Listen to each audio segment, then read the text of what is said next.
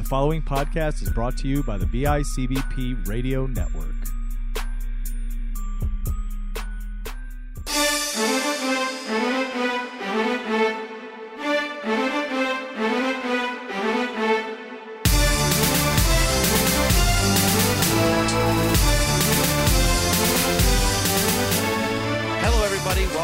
Brand new episode of the panel discussion, your home for comic book talk every week right here on the BICBP Radio Network.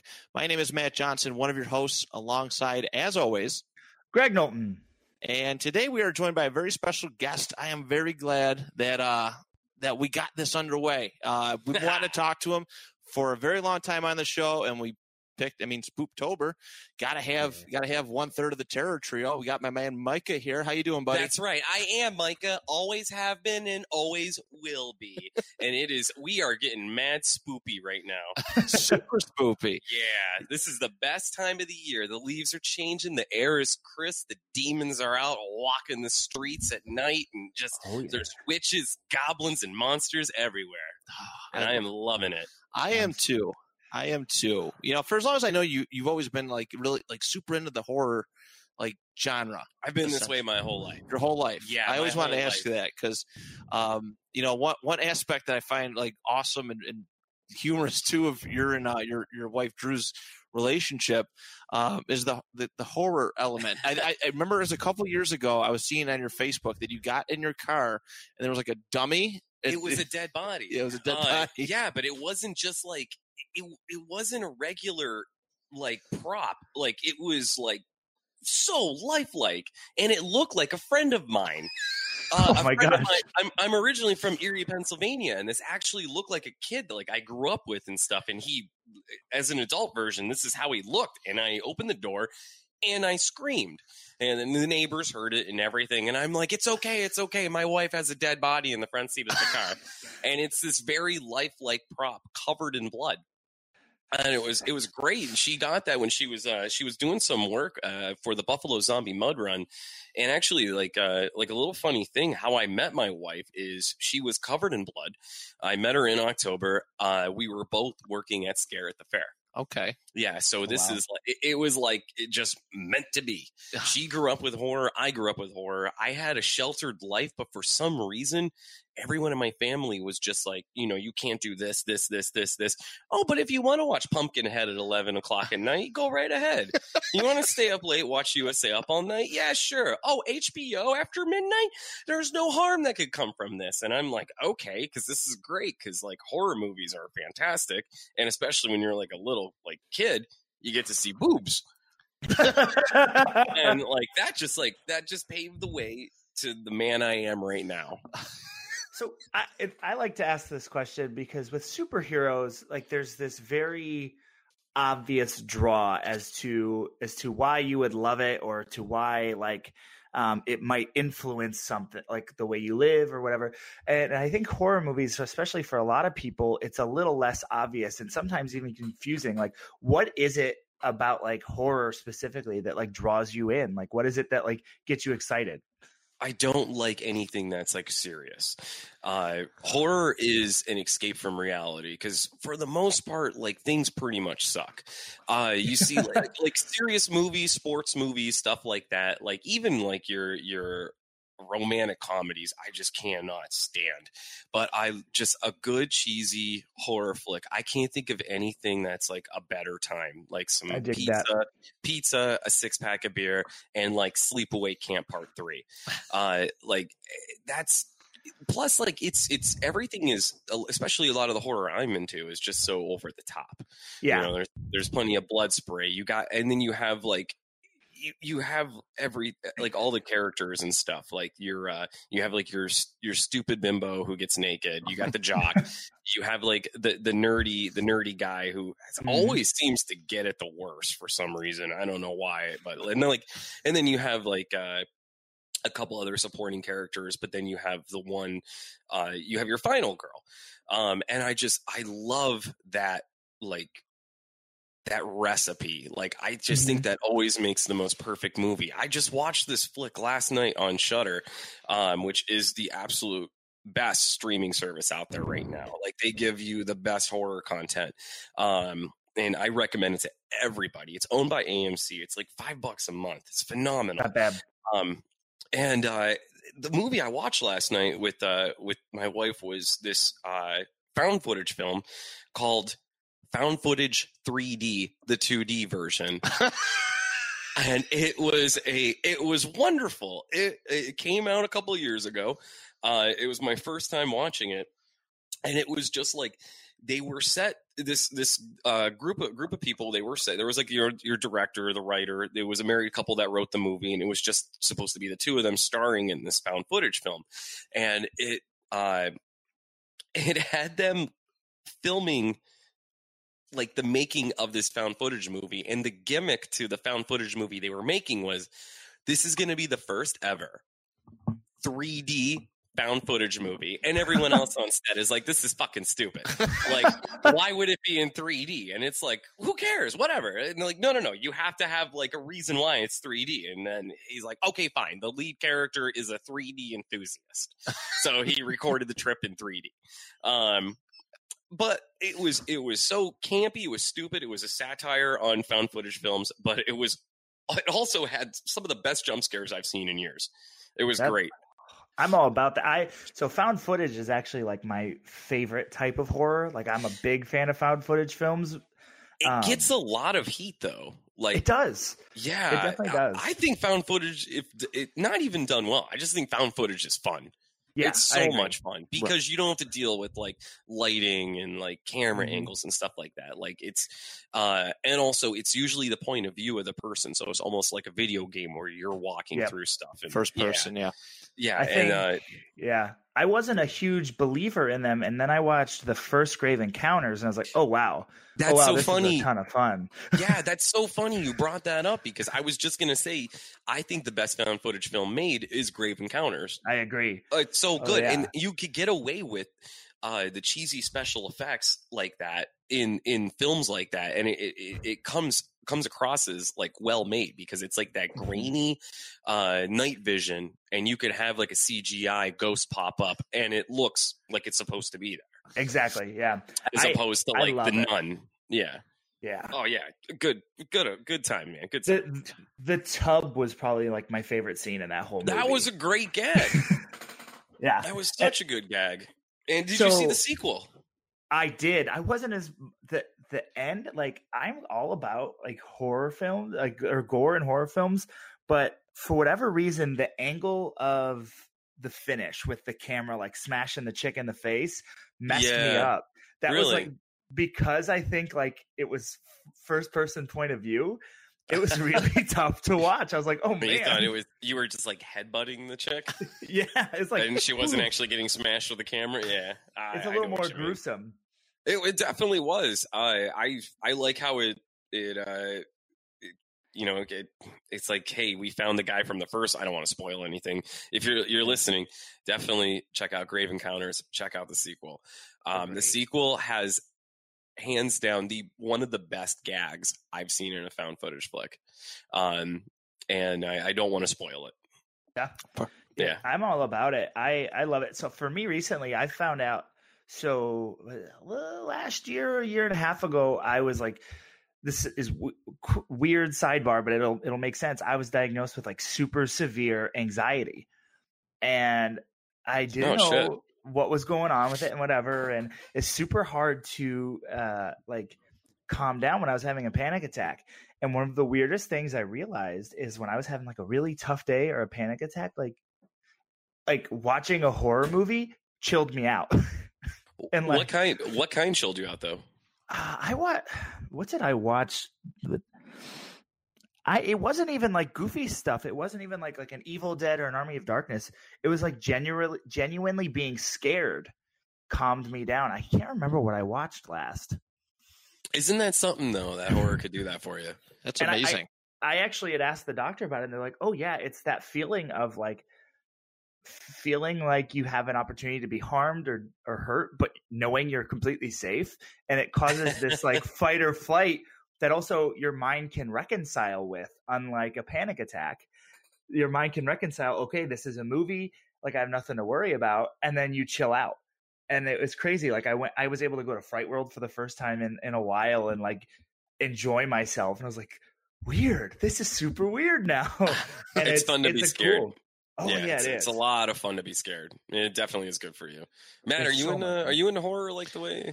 Maybe not as much as you guys are. I mean, I love the idea of it. You know, I've watched. I mean, more so the mainstream stuff. Mm-hmm. You know, your Friday the 13th and Halloween and this and that. But mainstream horror is great. Oh, it is. Yeah, it is. But there's like this cool like cult following of the B-list stuff, essentially. The stuff that's not as well known is what like I don't know where to start. I admire it. I think it's awesome, but I just don't know where to start. Roger Corman, he produced like over like 200, which you just said B horror films. Yeah, and he was called the King of the Bees, and Roger Corman said, "I don't like that. I want to be known as the king of exploitation films because that means that these A-list movies are better than my movies, and they're not. So I don't even use that term B horror anymore. I use exploitation film. Now I don't mean to sound like a snobby horror person, but that's like going to say like something like out in like a big Hollywood release film, like number one right now, whatever. Like right now it's Joker. Obviously that's I haven't seen it yet, but from what I heard, it's absolutely incredible. It's really good. But when you think about like all these like another movie that makes like millions and millions of dollars, I don't consider a movie like that better than like Sleepaway Camp 2. Right. You know, so it's they're just on different. It's a perception. Yeah. It's a perception thing. I understand. Like it's like comparing in like wrestling, because you know we always talk wrestling on here too, since we know it. It's like saying like hands down the big companies are better than every indie out there. It's not true. Like there's independent wrestlers that are independent wrestling that I would rather watch than like a WWE sometimes. You know, right? I know what you mean. Yeah. That's a good way to compare it. Yeah, it's a very fair comparison.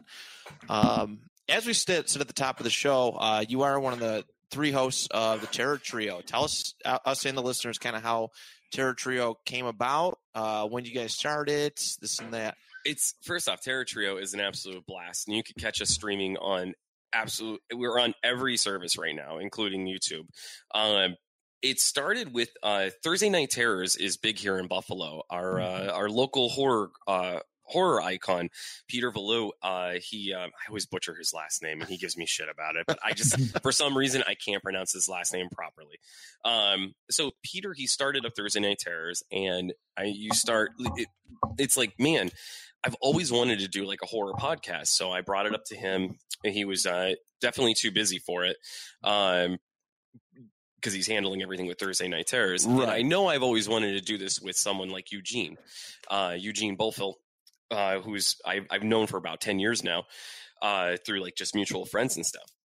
And so we kind of got the ball rolling about a year ago.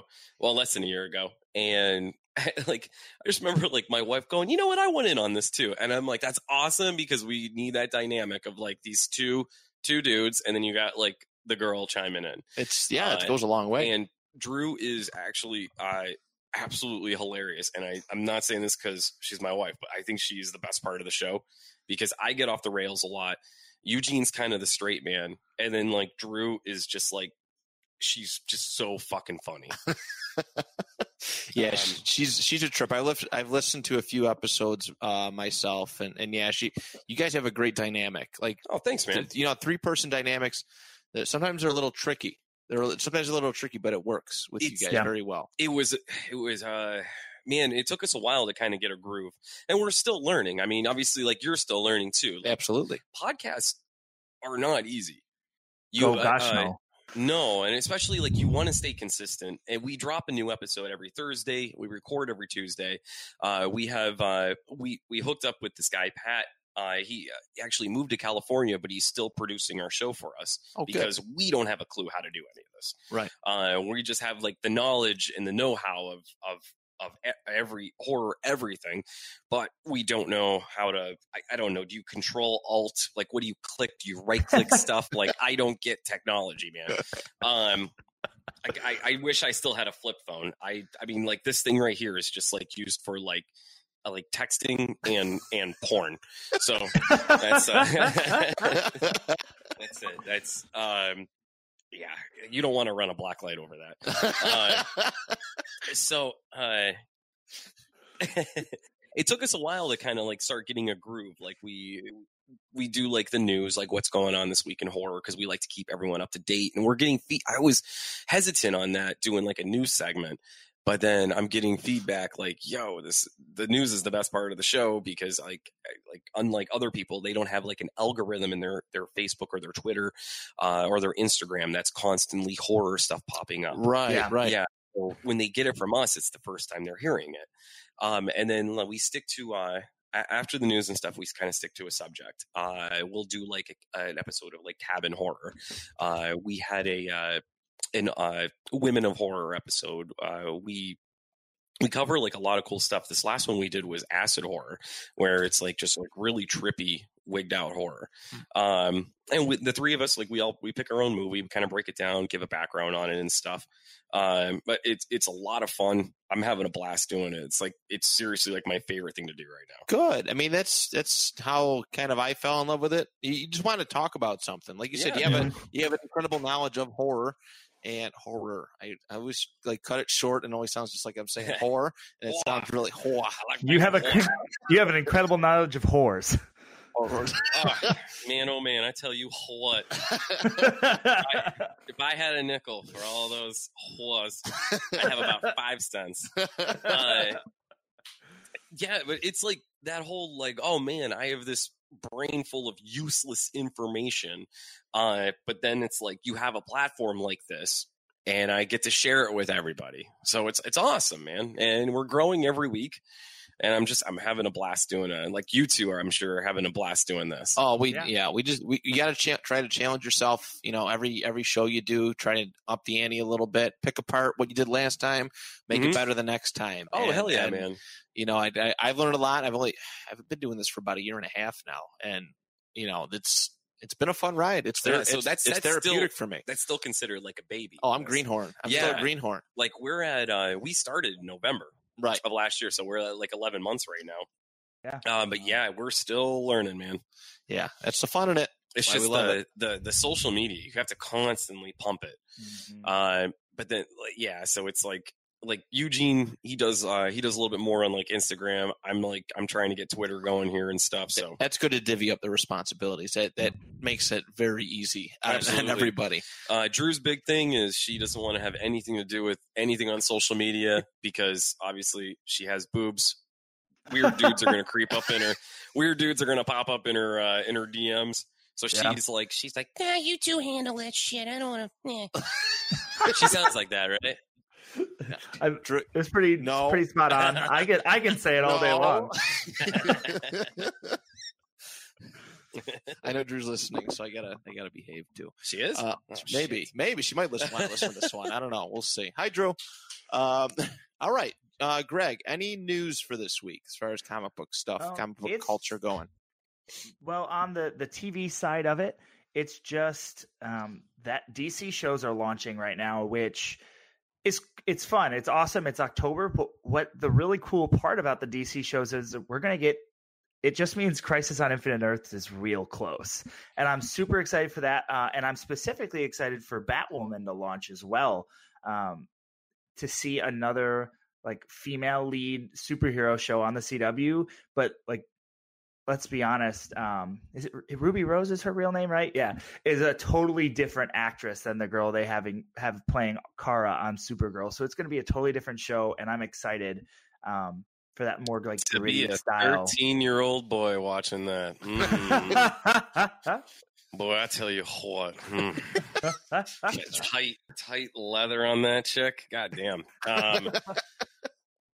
Which Ruby Rose sucks.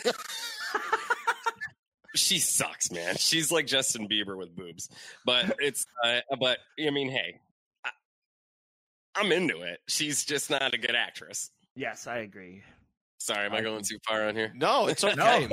No holds barred. Okay, good. I didn't give like the whole like, what am I not allowed to say? No, it's pretty free range. No, you're pretty solid on here, yeah. Yeah, if there was a line, you definitely crossed it by now, so we're good. Oh, excellent. But I know there's a ton going on. We just had New York Comic Con, and there's just DC announced a ton of more books that are coming out. That's one of the things we are going to try to be better about on this show is actual paperback comic book news. It's something I know we haven't been dead on for, but there's been a lot of really good stuff going on in the comic book world, like Doctor Doom #1 about to drop, which obviously I'm super excited about. But Wait, what? on Doctor Doom 1, another issue of Doctor Doom, I'm super pumped for a solo What's going run. on? What's going on in the world of Doom? Man, Doom, I don't know how much you've read lately, but Doom nothing. Honestly, became nothing Iron lately. Man for a while, which was pretty sweet. Okay, I heard about that. Was that actually good? It was really good. I loved it. Really? And then recently, the Fantastic Four just relaunched, and they brought Doom in, really pushing the anti-hero side of him, but like full on leading Latveria. And one of my favorite things was Invisible Woman actually like turned his armor invisible so everyone could see what he looked like under the armor. So the world saw like Doom scarred. Does he look like Spawn? Oh, yeah, it's pretty bad. And just so, like beef jerky. Basically, yeah. Like that's like body shaming him. Yeah. That's not nice. No, that's not cool. So it's really cool because now he's like going back to like restore his power. And I'm super excited also because the *Halt and Catch Fire* writer is actually the one writing Doom. And that show has just a ton of like rave reviews for being so well written that I think it'll be cool to see how it translates over to a comic book. And I just love villain runs. Like I love solo villain runs if they're done right. Yeah, I agree. I've always been intrigued with Dr. Doom. Back in the 90s when I was really heavy into comic books, I thought he was a very compelling character. I kind of fell off with Marvel, I'd say like in the past like 10 years or so. Mm-hmm. So I don't really know what's going on with him. But I mean, it's for like the future of comic book movies. I would was that Disney owns fucking everything. Like let's get Doom to be the next. I know they were saying like Galactus or like the Infinity the Secret Wars and stuff like that. Like fuck all that. Make Doom the #1 like heavy. If like they make do him the new Secret Wars, kill. we get Doom. Doom is, if they go lean more heavily, Doom is like the driving force for the new Secret Wars. So that could be possible. Exciting. That's really exciting. Which should be good. Yeah, because Doom works at like he can work at an earthly level and then a kind of a cosmic level. Yeah, 100%. I like they should start with the earthly like Doom and then make it cosmic. Yeah, him taking out Galactus and earning his powers, kind of like he did in the original Secret Wars. Bingo. Or Beyonder. Yeah, Beyonder. Mm-hmm. Like there's so much you can do to just keep elevating Doom, with every movie, every phase until there's a big ultimate clash, essentially. Yeah, just man, oh man, they keep fucking Doom up. You go back to the original Fantastic Four movie, that one that came out, that really goofy one, the 1994 one. Yeah, which it blows my mind that was made in '94. The first time I watched that was like maybe like 12 years ago. Yeah. I was still living in. Oh man, I thought that movie was made in the '80s. Yeah, what the fuck? But Doom, that's like the best portrayal of Dr. Doom. It's been the best portrayal of the Fantastic Four. Yeah, it was like campy. Like, I don't know. I kind of liked it. I really do. The full videos, the full movies is on YouTube. I think still to this. You don't mind if I put my feet up here? No, dude, chill out. Got pillows. Get comfy. Oh man, get comfy. This is nice. Yeah, we have a hot box studio. This is like there's a couch and shit in here. It's warm in the summertime. It is really warm in the summertime. Yeah, we make it work. All right. And then on the DC side, real quick, just because I'm a huge mark for it, they're doing this like a new Infinite Crisis. Basically, it feels like but it's through time. I don't know exactly how to put it. And they're bringing in all these Justice Leagues from different times, and the Batman Beyond Justice League just appeared in the comic books. And so it's like different Justice Leagues versus all these different versions of Brainiac. And if you haven't picked up Scott Snyder's Justice League, it's so good. It's Nice. so good. So I'm all about that. I loved it's the original like Batman Beyond cartoon Justice League Beyond, and I'm all about it. Like old Superman, Warhawk, Terry McGinnis. Like it looks. I'm super pumped. And now we can hop in. Now we can hop in. All right. Yeah, we got lots of bookage to read. Today's theme pretty much is horror comics, horror comic books, horror. And yeah, we got quite a few. I know Mike has got some to kind of go through. Yeah, but me being me, now I know your listeners don't really know who I am, but I have control in my life for the most part, but at the same time, I'm a fucking mess. I had stuff planned out to come here with like deceased comic books, a few other ones and stuff. And for some reason, they just like vanished off the face of my apartment. They're like, I don't know what the hell happened. I'm like throwing stuff everywhere. I'm like, where are they? Drew's at school. She's going to come home to like the couch tipped over. It's playing on the dog. Yeah. Right. All right. You know what? I'll start this one off. And for the listeners, if you never listened to the show before, we actually rate all of our books just for fun. It's kind of like Family Feud. The points don't really matter, but we have 5 That's categories. Whose Line? Or is it? Oh God, yeah, you're right. I got my game shows mixed up. They win crap in Family Feud. That's true. That's a good point. Good save, Greg. Good save. But we review our books based on 5 categories, and we score them out of 10 each. Art, action, story, dialogue, and rereadability. Essentially, would you pick this book up again? And we add them all up, and we get a overall score between 0 and 50. Our lowest book so far is X-23 number 4, and I don't think it's been topped yet. It's pretty bad. It was a solid 8 out of 50. It was really bad. I'm still like, I almost threw that in a bonfire. That's how mad I was at that book.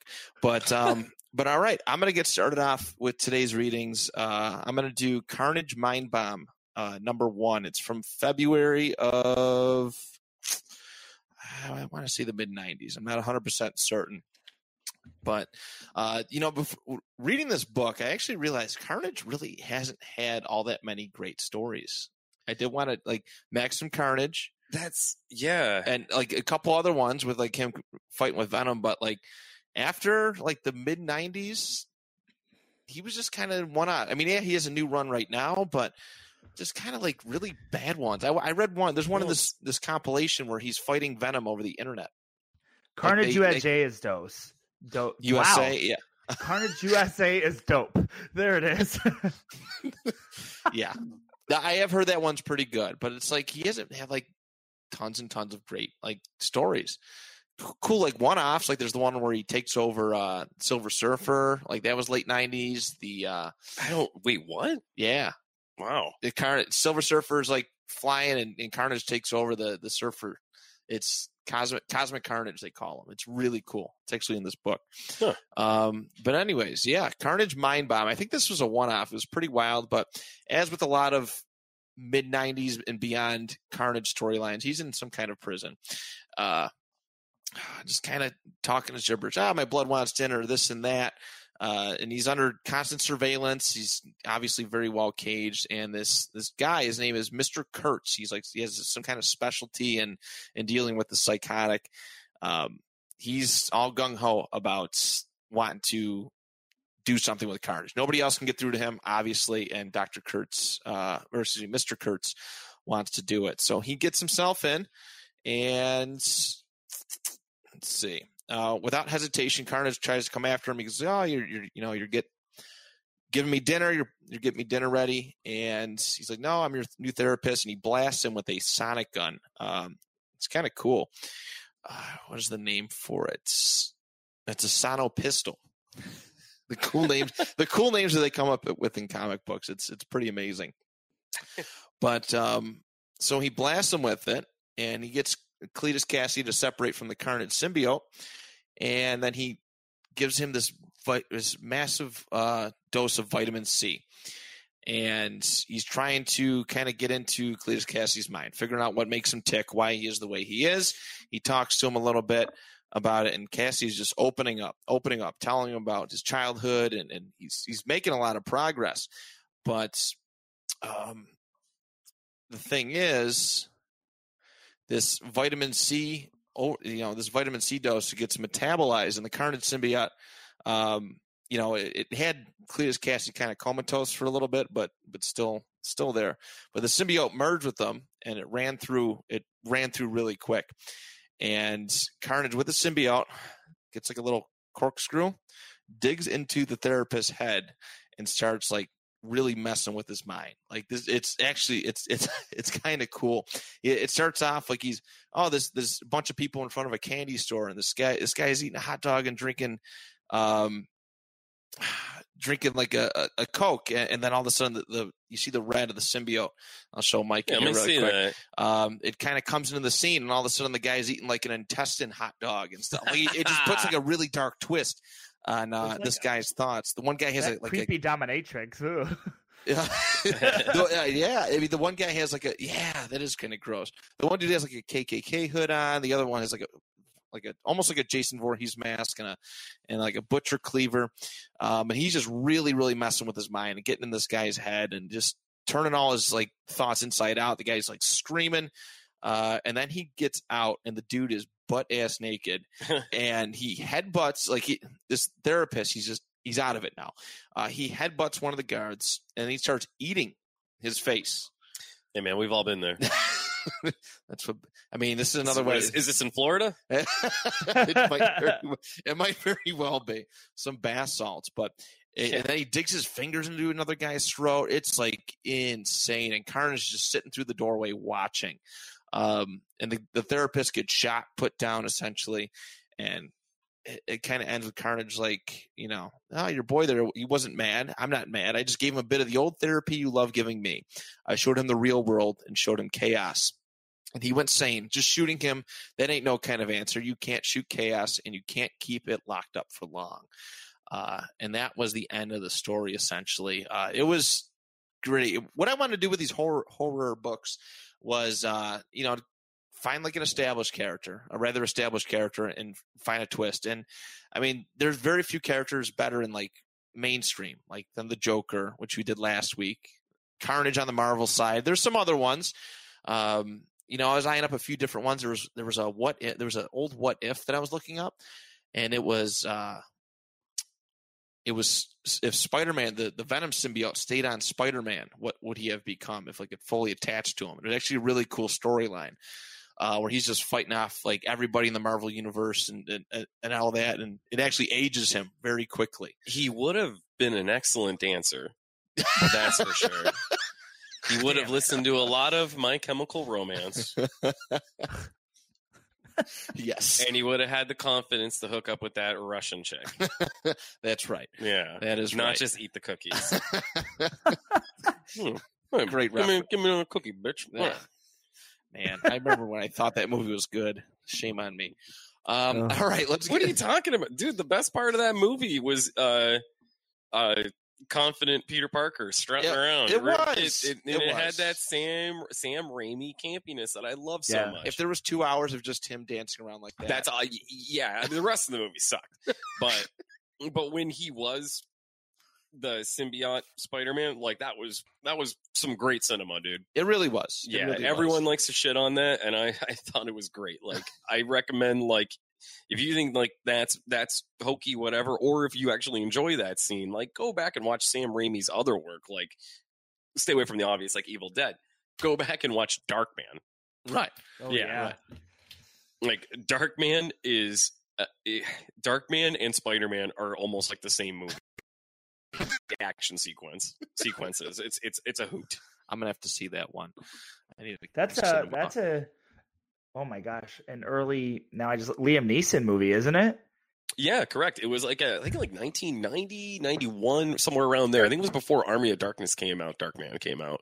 Yeah, Liam Neeson. It was Darkman. Okay. All right, very good. Let me get into the review portion of this. Starting off with the artwork out of 10. I'm not exactly sure what year it was. Like I said, I know it's definitely late late 90s, mid to late 90s. The artwork is really realistic, and there was some bad artwork in the 90s, but I thoroughly enjoy this. It feels dark and gritty. The realism of a lot of this. Carnage's symbiote is just like insane. Just the little symbiote tentacles everywhere, and the little head things, and it's really, really grotesque, but very, very detailed. And I appreciate the artwork. There are some like scenes of realism that I can. Like the artist, I don't know who it is, but he did a really good job of illustrating this book and kind of what goes on inside of Carnage's head. I'm going to give the artwork I'm going to give it a 9 on this one. Action was, I definitely could say it's a bit of a weak point. I'm not going to say there was suspense because we discussed this a little bit last week. Action can do with suspense. There was some edgy stuff, but I wasn't like on the edge of my seat, like, wow, what's going to happen next? It just kind of happened. So the action, I'm going to give a little bit lower score. I'm going to give it a 5. It's about average. Story was pretty neat, and it was, like I said, it wasn't a very long story by any means. It was, but just getting inside Carnage's head, everything that's messed up about it. He as usual, he's actually pretty intelligent, despite what many think. And he outsmarted another therapist, and he got him to pretty much and go. Yeah, just it was bad. But I'm going to give the story for this one. I'm going to give it an 8. Dialogue was amazing. This is a very dialogue driven story. It's pretty much the bulk of it. And, hearing Cletus Cassidy talk, hearing the therapist, and actually, what's J. Jonah Jameson's son's name? He's in this as well. He's one of the security guards, actually. I can't think of his name. So that was kind of a cool just John Jameson. So that was kind of a cool little thing there. But dialogue, John Jameson. I'm going to give a 10 to the dialogue. It was good. I love I was reading this along with you as you were reading it. And I love the freaking Carnage dialogue when he first comes in. He straight up says to him, "I'm going to crawl inside your veins and rip out your bone marrow." Like, holy crap. It's deep, man. That's intense. It's very intense. This is why I was like, this story just fits so much with today's episode. And then a rereadability factor. This is actually like the second or third time that I've read through it. I really enjoy it. It's violent. It's gory. It's a little bit mindfucky. I'm going to give that an 8 as well. Giving this story a 40 out of 50 for Carnage Mind Bomb from February. I still don't know the year, but I think 96. It's the only issue. It's 96. Thank you. But it's the only issue. It's the only issue of Mind Bomb that ever was. So very good. Micah, you're chomping at the bit. Oh, man, am I? Yeah. Oh, shit. I really wanted to talk about Deceased. Like I said earlier, I don't know what happened in my issues. I think Deceased is awesome. First off, the cover art is what really grabbed me by my kushka and pulled me in. Now, for those of you that don't know what Deceased is, it's DC's version of, I guess, Marvel Zombies, even though they did a way better fucking job. Yes, they did. I really liked it. This was actually serious, which I know, like earlier I said, I like the campy, I like the fun, which I loved Marvel Zombies, but there was something about this, though, that actually was just, like, fucking terrifying, man. Like, when you have, like Batman becoming a zombie. Well, anyways, rewind a little bit on here. It's the cover art for what was it, a 5-issue? Yeah. Okay. I believe so. The cover art was, like, they were plays on, they were like a take on, like, an old horror movie poster. It was like they did it. Oh yeah, Greg, you did show these to me. Yeah, where I think it was like Robin holding a balloon, and like Joker was was Pennywise. They had another one where it was just like Batman as a zombie from I forgot what zombie movie it was a take on. But my favorite one was the cover of. I think it was the second issue with Poison Ivy. It was the Nightmare on Elm Street one, and it said it was her laying in bed like Nancy, and it was like if Ivy doesn't wake up, if Ivy doesn't wake up, she'll never wake up again. And I read these, and it's just great. It's the Justice League, like Apocalypse is. Wait a minute, am I saying this right? No. Mm-hmm. What the hell's the big dude's name? Doomsday. Not Doomsday. Not Doomsday. Who's their version of Oh no, you're right. Yeah, you were right. Now you've got me all jacked up. That's what they call him, right? Apocalypse with a K. There's a K in there instead of a C. He's their version of Thanos. Okay, good. Darkseid. Jesus, it happens to me more often. Apocalypse is the planet. It's the planet. Apocalypse is the planet. That's right. Okay. Man, as soon as you said Apocalypse, I lost everything.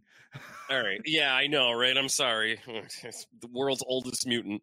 Anyway, yeah, it was like Darkseid's there, and like they it just starts with the Justice League fucking him up, and then he just pieces out. He's like, whatever. I got what I came for. I'm out of here.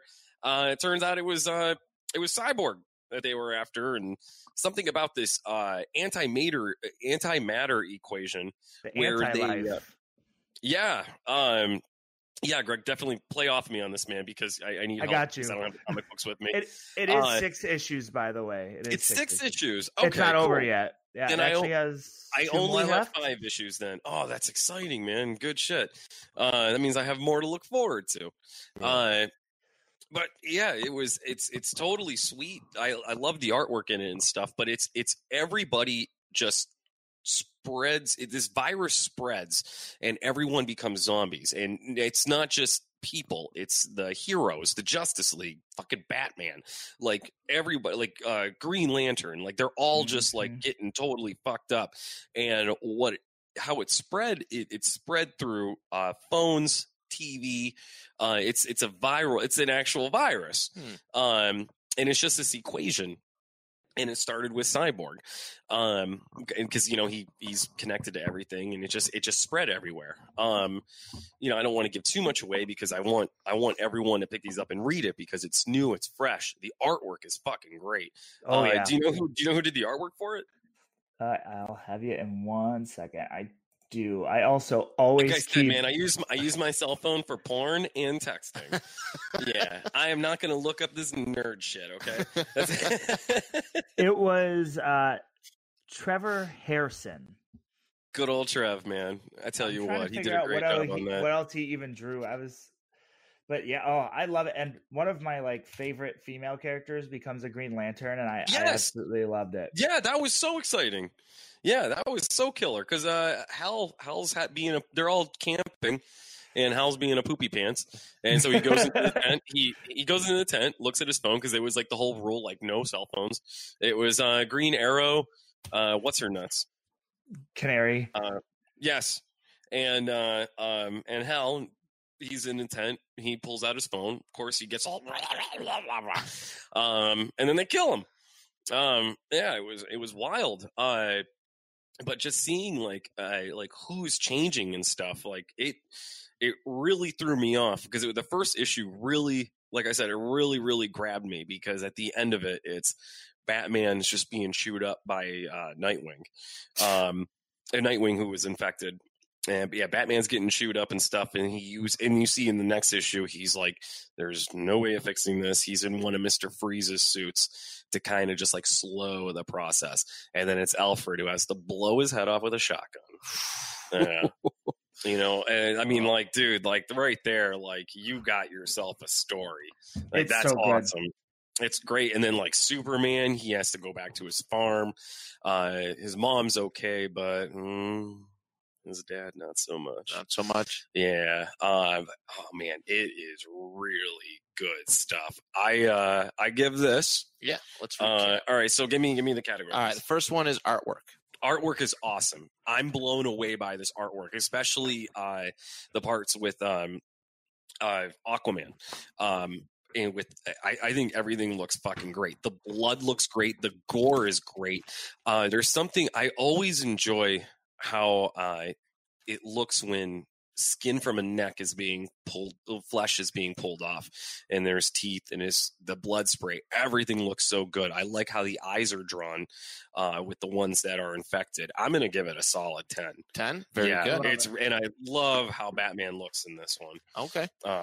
It's great. Action is next. Oh God, 10. It's 10? It's nerve wracking.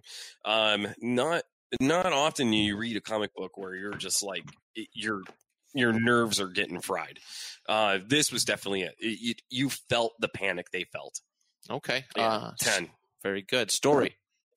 I mean, it's unfortunately it has that whole. They're a little late in regards to doing a story like this. Right. I do think it's fresh with the virus and everything, but there was a made-for-TV movie with what's his name, Robert Wagner, the guy from Austin Powers. He was number 2, the guy with the eye patch. Oh, Rob Lowe. No. Rob Lowe was the young version. I think. Oh, you're right. Wagner, I think, is his name. The whole idea of a zombie virus spreading through like ATM machines, Yeah, it was shit Wagner, like yep. that. Okay, Yeah. Shit like that. That was. I mean, it's been done. So I don't think it's really original, especially like like I mentioned, Marvel Zombies happening 15 years ago, whatever. Yeah. So story, I'm going to give it like a 7, but it is still really cool. All right. Dialogue's next. Oh, dude, it's great. 9. 9? Yeah. All right. And rereadability. Would you pick this book up again? Definitely. Definitely. Especially like I would. I'm getting it in separate issues right now. This is something that I want as a graphic novel. Okay. Yeah. So I'm gonna say to reread it again. Definitely something I'll go back to. Maybe like a couple of years from now. Okay. I'll go back and I'll definitely read it again. And it's something I would recommend to people and lend to people and probably never get back. So yeah, 10 on 10 for 10 that. on that. Yeah. All right. 46 out of 50 All right. for that. So You that's heard a it pretty here. good store. Yeah. Boom. Highly recommended. Highly recommended. Hey, before we, if you don't mind taking a little powwow here, there's something I wanted to tell you guys. Is how old are you? I'm 28. You're 28, 26. so you're 26. Yeah, I knew you were a baby. Greg, when he shaves, he just puts milk on his upper lip, and the cat comes by and licks it off. So back in like 1994, when I was really into comic books, like really into them, I was in like the 4th grade. I wanted more than just like X-Men or like your Superman comic books. And at this time in 94, things were starting to get weird. Like Superman died. Yeah. Batman got into a bad fight with this jacked up dude, and then they had another Batman who killed people and was a dick, and then old Batman came back from the wheelchair and beat the fuck out of new Batman, who already took out the steroid dude, so old Batman didn't have to worry about that. So like, you're welcome. But so there was a lot of weird shit going on, and I didn't know that there was really more to comics. Like, I thought it was just DC and Marvel. Right. That's when I discovered Spawn. This is 94. This is right when like Spawn came out, and it was dark and it was different. The movie was a couple years after that, I think. But man, I'm not talking about the movie. No, I figured, but I know the movie brought a lot of attention to I went to a comic book convention that was in downtown Erie, Pennsylvania, because I was going to pick up some. My aunt took me to this, just to pick up like some Batman comics, and then I was drawn, pun intended, to the artwork of Spawn. Todd McFarlane has a very unique way of drawing and stuff, and I got into Spawn. I remember buying Spawn 1. And it was like $15. And then I started getting all the back issues, because I think at this point they were like on like number 10. So I got like 1 through 10. And I thought it was the greatest thing ever. I thought it was so cool. It was such an original story. Right. Violator, I thought, was absolutely incredible. I liked the story. And then eventually there was this anti-Spawn that like showed up to fight Spawn. Do you remember that? Did you read Spawn? I did a little bit. My dad introduced it to me a long time. Yeah, a lot. Yeah, so like anti-Spawn. I apologize if you guys have talked about Spawn before. No, we actually haven't. Okay. So it, my grandmother, I grew up with my grandparents. My grandmother actually got one of the comics, and she saw how fucking violent it was. Like there was this one where Violator, he punched a guy through the back of the head, grabbed this guy's gun through like his mouth, ripped the guy's head off, and the whole comic, he had a head on his forearm where it was coming, his hand was coming through the guy's mouth, and he was holding a gun. There was something about, this is when he was the clown, because he couldn't turn into Violator. Right. He had some kind of issue with Malboja. They didn't really see eye to eye at that point, and he was just like on the run from hell. Well, my grandmother saw this, and there was like, it was this, and then like he runs through a strip club, and there's tits, and how Todd McFarlane drew women is just like the perfect woman. You know, huge boobs, huge butt, big hair, and my grandma was just like, you're not reading this shit anymore. So I had to I would go to like the mall, and I'd be like, oh yeah, I'm just going to hang out here at the arcade. I would sneak out and go to this comic book store, and I would still get issues, and I hid them. I hid them like they were porn. But I remember getting to like issue 30 of Spawn, and I'm like, this is the same shit every issue. Literally nothing fucking new happens. Like, right. It was super cool when he fought Anti-Spawn, which was Heaven's version of Spawn. Yep. And then, like, nothing happened after that. And then Violator kind of had his own thing going on, and Spawn is just, like, in an alleyway brooding. And then they did a thing where it was, like, Spawn versus Batman, which was super cool. And there were two versions of it. There was the Image version, and then there was DC. And, I mean, both were cool, but, like, and then that was it. Like, and I'm just like, man, I can't get back into this. And then I guess like they were like on Spawn, like what is it, like issue like 300 right now? Mm-hmm. Oh wow! It was like a special one. I saw it over at Queen City, and I'm looking at it, and I'm like, you know, man, I should fucking get back into this. And I open it up, and I'm reading the dialogue and stuff, and I'm like, oh, Todd McFarlane, you son of a bitch, you have not changed at all. I am not intrigued by this. And I just wanted to bring Spawn up because of the whole horror thing, and I consider Spawn kind of, some of the shit's scary. Yeah.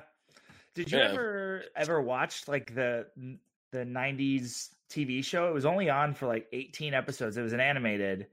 It wasn't 18 episodes. It was less than that.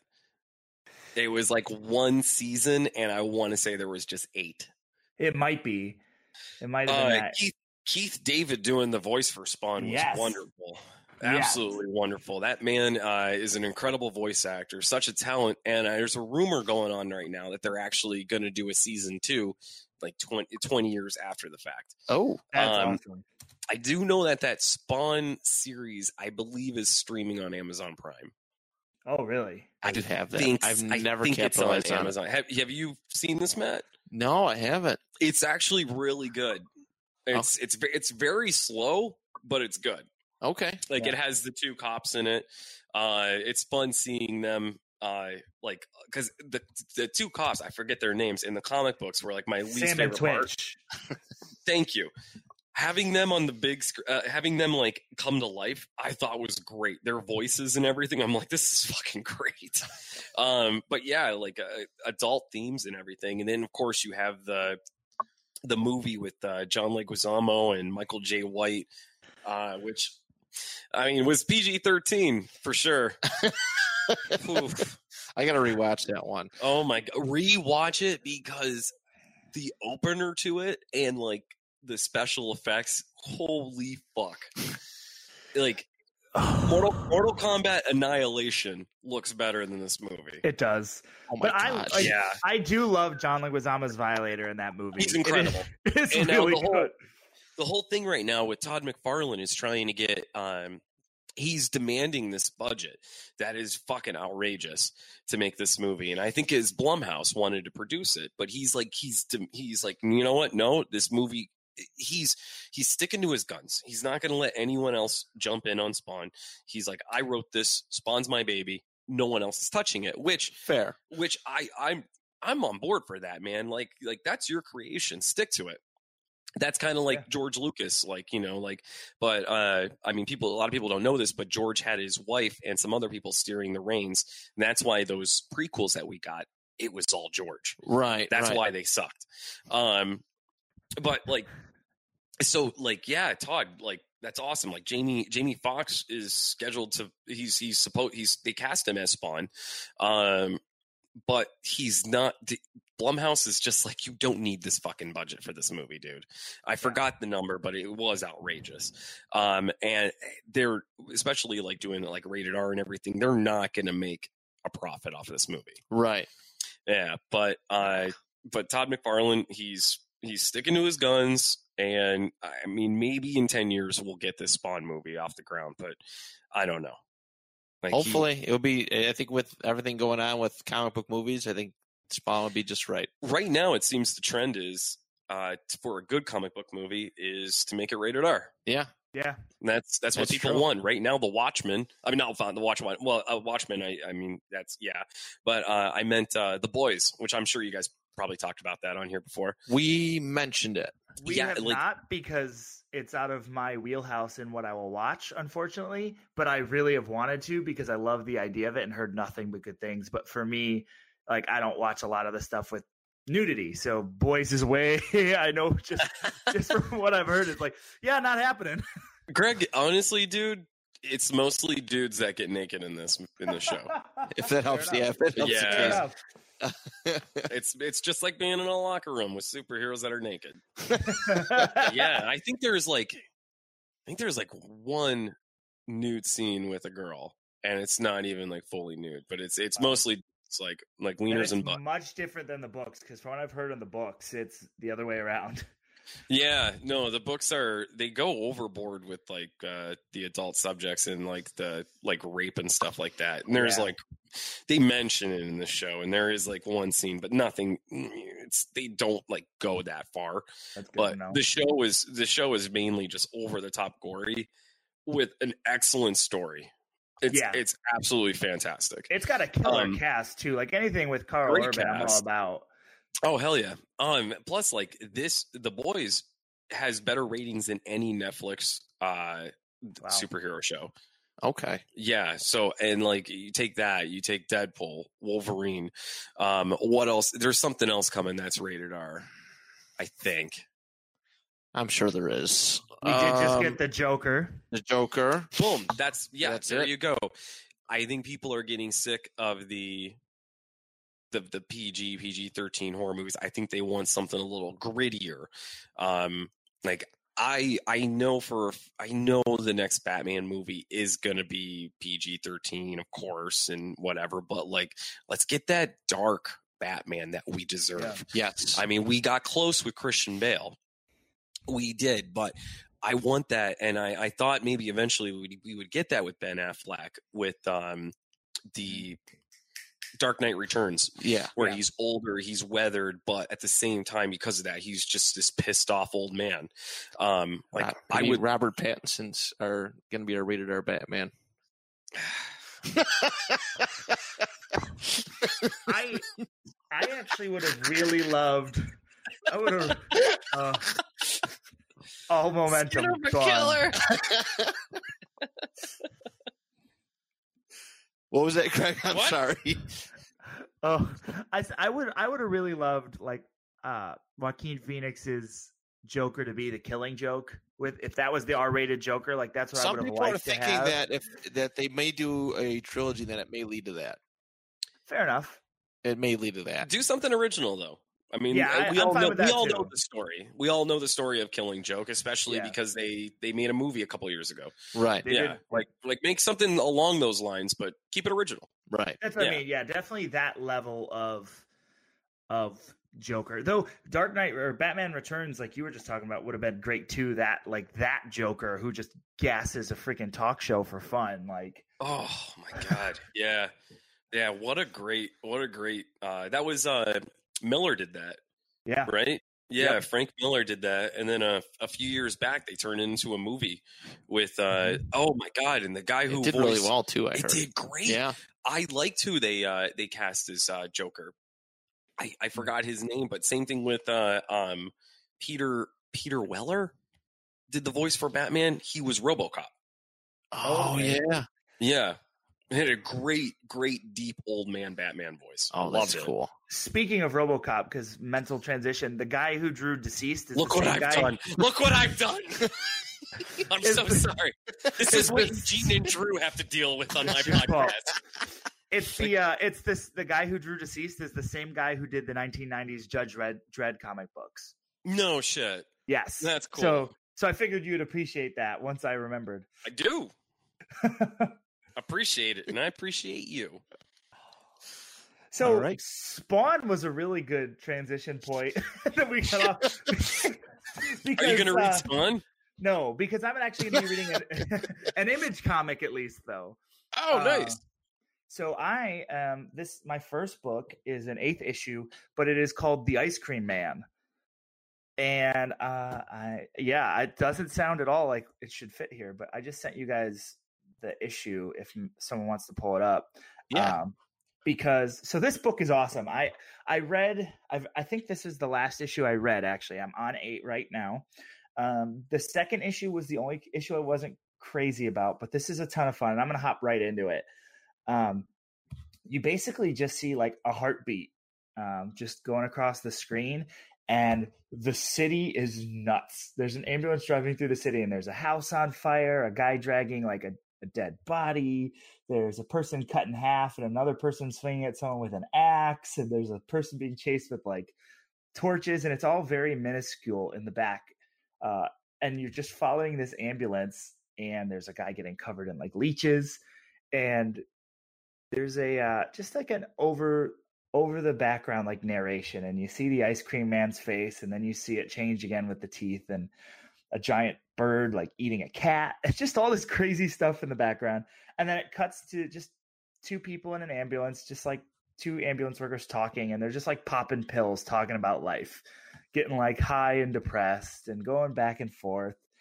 And like the one girl starts admitting about Mr. Circles, which was a mouse that she fed cyanide as a kid, or bleach. She fed bleach as a kid. And there's just all this stuff going in the background of the ambulance, and they're just not paying attention to the people running by asking for help.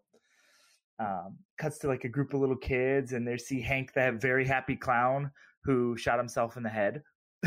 And it's just going through all of this stuff, and the kids dump Hank in the river. And I'm looking at this clown. Does the clown have a name? Hank the Very Happy Clown. Hank the Very... There he is. Okay. It's Happy Hank. Yeah. Happy Hank, the Very Happy Clown. It's always the happiest ones, man. And it is just crazy. And this, the narration is just going on all about all this stuff. And these people keep popping pills, keep talking, like just going crazy. And some of they're reading like texts, and they're talking about how they like everyone on Facebook is like rude to each other, and you see their texts going through. And the first thing they notice is they run over a rabbit. That's the first thing they notice. And they're too busy paying attention to the run over rabbit while a house is on fire, and this like woman is burning another person's like basically house down to the ground because she cheated on her. And then they're tripping out at a diner, and like a guy stabs another guy with a fork, and it just goes on and on and on. And it ends with this narration, and they Greg, time out real quick, man. Back on this interracial lesbian couple with the house burning down. Oh yeah. Did they have to draw the one like Pat from Saturday Night Live? I'm glad you caught that. That's okay. Totally what it is, though. It's like a mix of that and Jiminy Glick. Is that a banana in your pocket, or you happen to see me? Actually, it's a banana. Oh my God. But I'm sorry. I'm sorry. Oh, Go you're on. good. That's a good. Like, this book is just nuts, and it ends and they stop, and like the heartbeat stops on the page, and they realize, oh, the guy in the back with a knife at his neck is dead, and that's where the comic book ends. And it was just, I really like this book. When I was looking into different like horror books to start reading, this one was like, read this. It's like the Ice Cream Man is like the Crypt Keeper. And I was like, okay, I'm all about it. That's a cool like comparison. And I have not been disappointed in this book at all. It's just weird. And I think my favorite part about it is if you look at the art style, like if you were to be walking in a comic book shop and see this cover, you'd be like, oh, it's a kid's book. It looks like it looks like Invincible.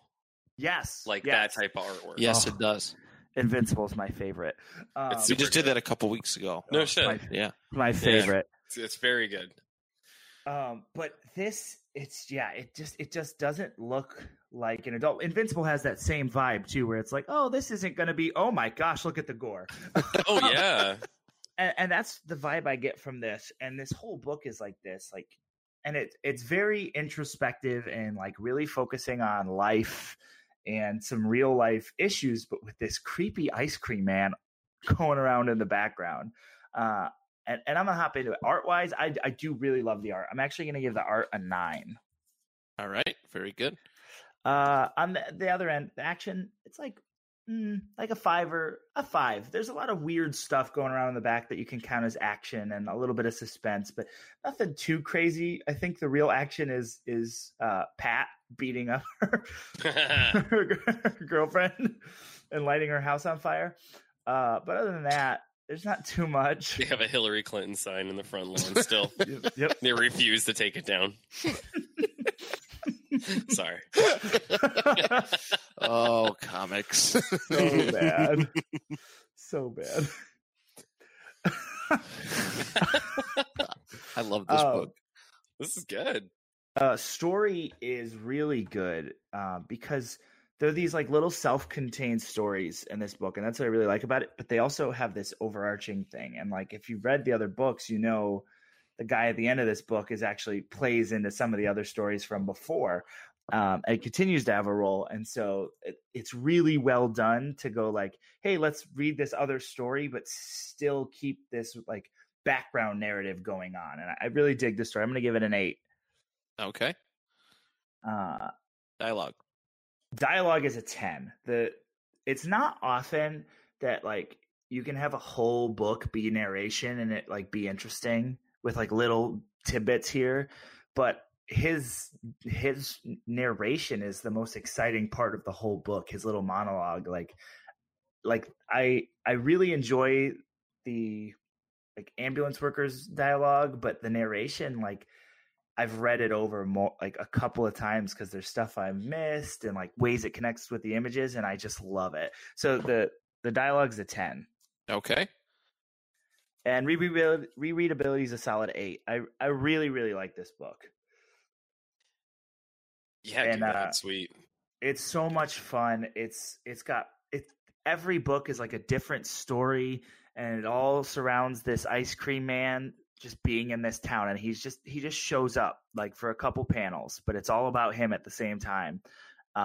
And it's a lot of fun. There's a story about a kid and a spider, a girl whose best friend just died, like all different weird stuff. And it's a lot of fun. It definitely has like an anthology, like Tales of the Crypt style to it.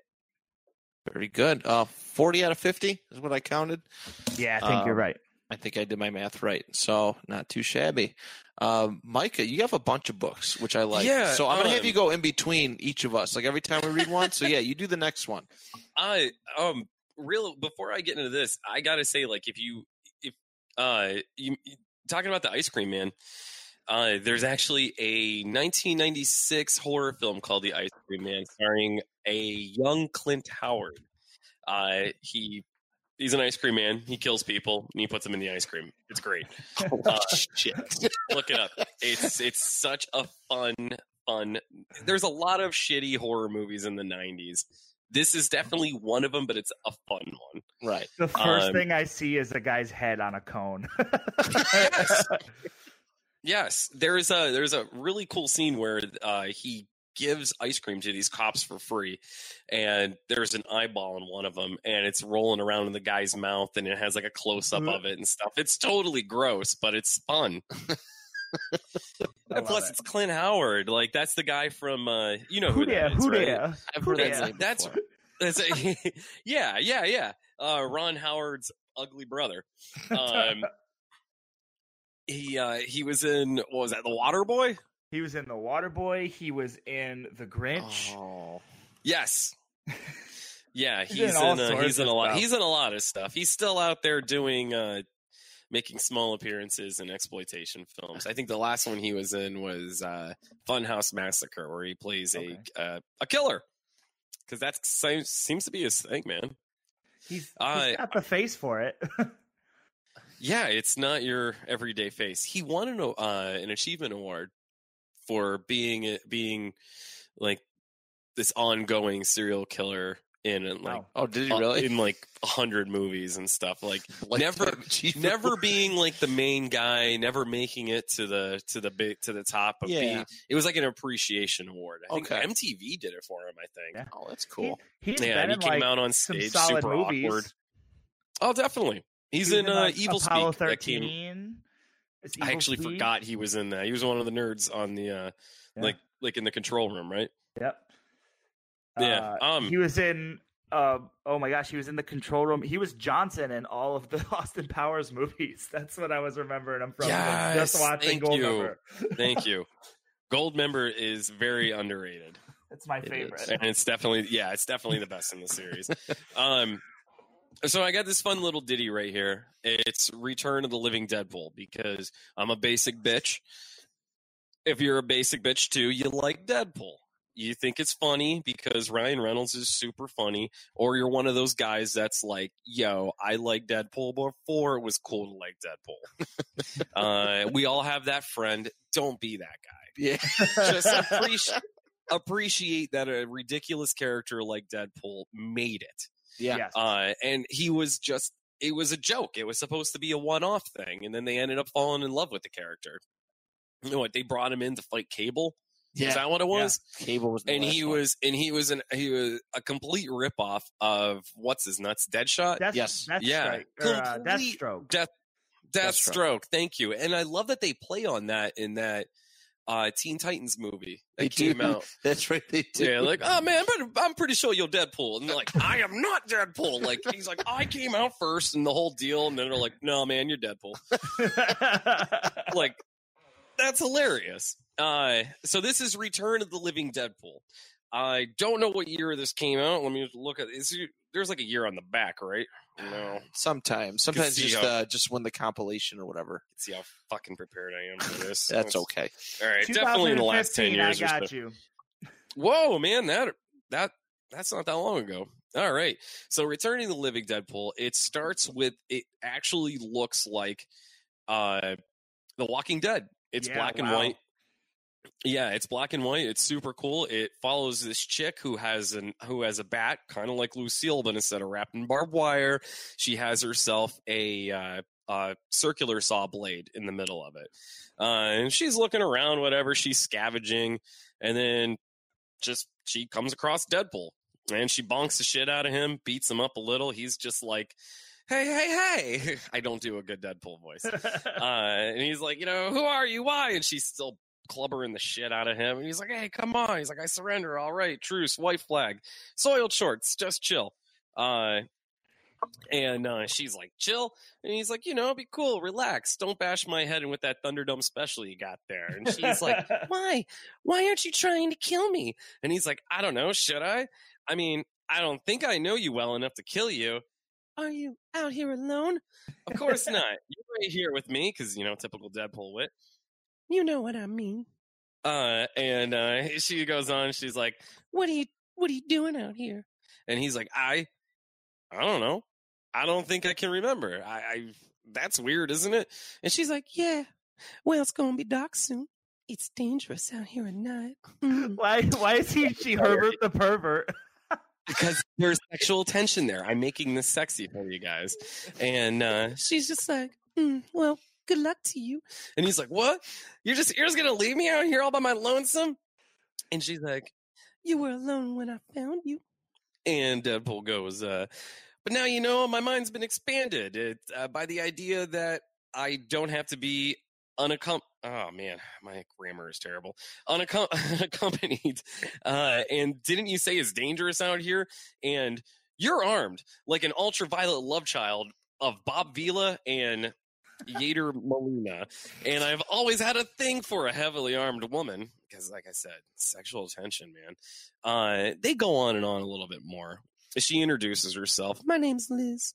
Try to keep up. And he's like, nice to meet you, Liz. She's like, I know who you are. And he just looks around and he's like, well, because Deadpool doesn't know what the hell he's doing here. He just pops up, which, by the way, this is super cool because everything's black and white, but Deadpool. For him, yeah. Oh, that is cool. Isn't that like cool? That art style. That's so cool. Like I said, Walking Dead. Yeah.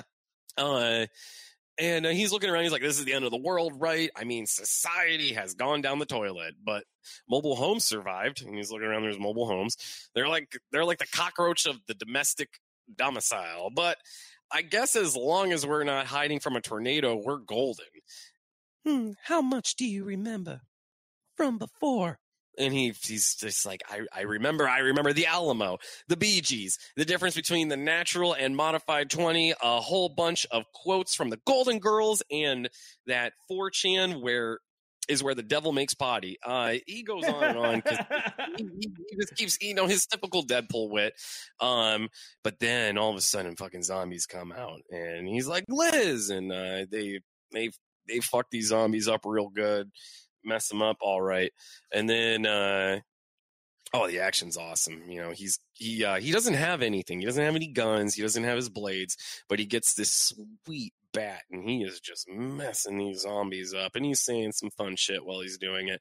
Like the one zombie grabs her by the wrist, he lobs the arm off and goes, "Unhand her," and then he even follows up. Get it? Unhand her? I'm Deadpool, Waka Flocka. And he's doing the whole home run. Let's see.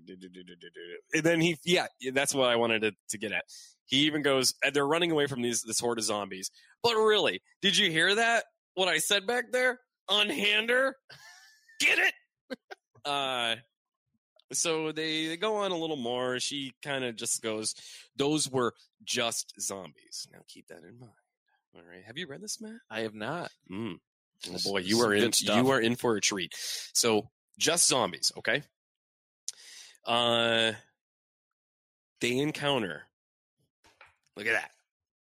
A bunch of Deadpools. It turns out, so because I have terrible grammar and I stutter a lot when I read, I'm going to stop right there and just tell you that there is a Deadpool virus. He's basically patient zero. All these Deadpools, they know what's up. They're having a real good time doing this, and they fucked the world up. They're all him, just like different versions of him, like you've seen in other comic books. But they're bad. Like they know what they've done, and he's the one that has to stop it. Okay, it's super awesome. It's out in. I have the graphic novel right here, which I think is 5 issues, and it goes through. And he, of course, Liz takes him to her troop of people that are all kind of like in this together, and they describe, or they don't describe, they tell him the whole story of what happened, and he's just like, fuck. So he has to fight himself, but oh my god, yeah, I'm going to fast forward a little bit here. I'm going to pass it off to you. Look at all the Deadpools. Look at how they're dressed. You have like Renaissance Deadpools. You have your classy Deadpools. Oh man. I think there's a pimp Deadpool in there somewhere. Greg, are you looking at, can you see it? Do you have the online version? Yep. Oh my Lord. This Return of the Living Deadpool is fucking bananas, and it's such a good time. It is so much fun. The Walking Dead reference too, with like the missing where he gets his hand chopped off, because like Kirkman loves chopping people's hands off. Yes. Yeah, such a good time. And eventually, if you get the graphic novel, it does kind of it has a sad ending, but they bring it right back with a Deadpool corpse comic at the end, which is a lot of fun. It has Lady Deadpool, the Deadpool head that's flying around and stuff, and definitely a different artist too. Okay. But yeah, I highly recommend this. It's just a damn good time. All right. Let's get into the review portion, my friend. All right. It is a sequel, by the way. Night of the Living Deadpool came out first. If you didn't know. Are you fist fucking me right now? No. Is that why this is Return? Yes. Okay. Oh, man, I feel a fool. You don't have to read Night of the Living Deadpool to enjoy Return of the Living Deadpool. This is a straight up. He didn't even know when he enjoyed it. So yeah, that's I loved it so much. I thought it was great. But now I'm gonna find it, and I'm gonna read the shit out of it, and have me back on here, and we'll talk about it. Sounds good to me. All right. What was that? What was the artwork? Is the first rating category. Artwork. I'm gonna go with an 8. Okay. Yeah, I dig the style a lot. I like that everything's black and white except for him, and obviously all the other Deadpools that show up. Yeah.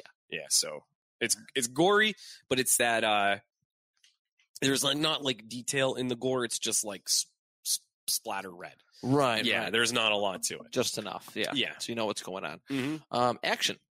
Oh man. 10. 10. Yeah. A lot of action. It's a Deadpool comic. Of course. Yeah. It's just naturally comes with it.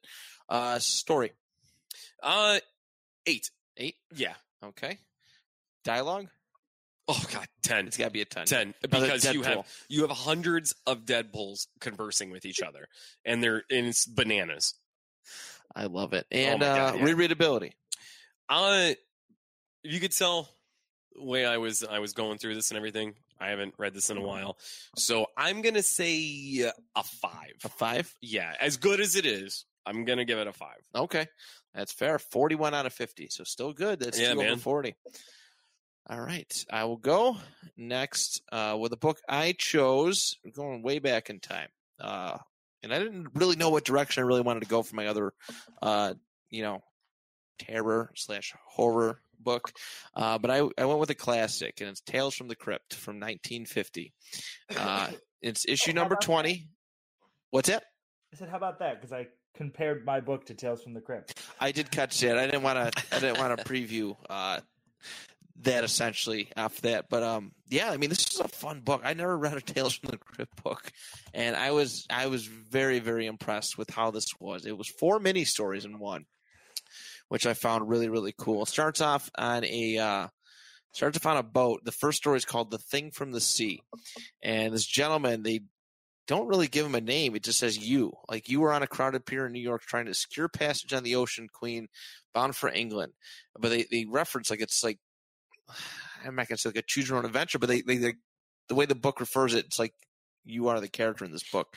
But they get room number 13. This guy gets room number 13, and everyone's like, "Oh, well, nobody ever makes it out of that room." Well, why is this boat still in service if nobody ever makes it out of that room alive?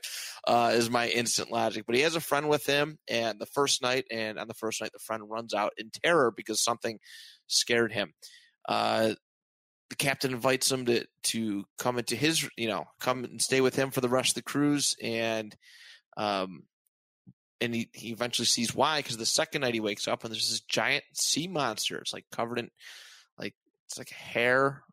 It's really gross looking. But he sees it. It walks away.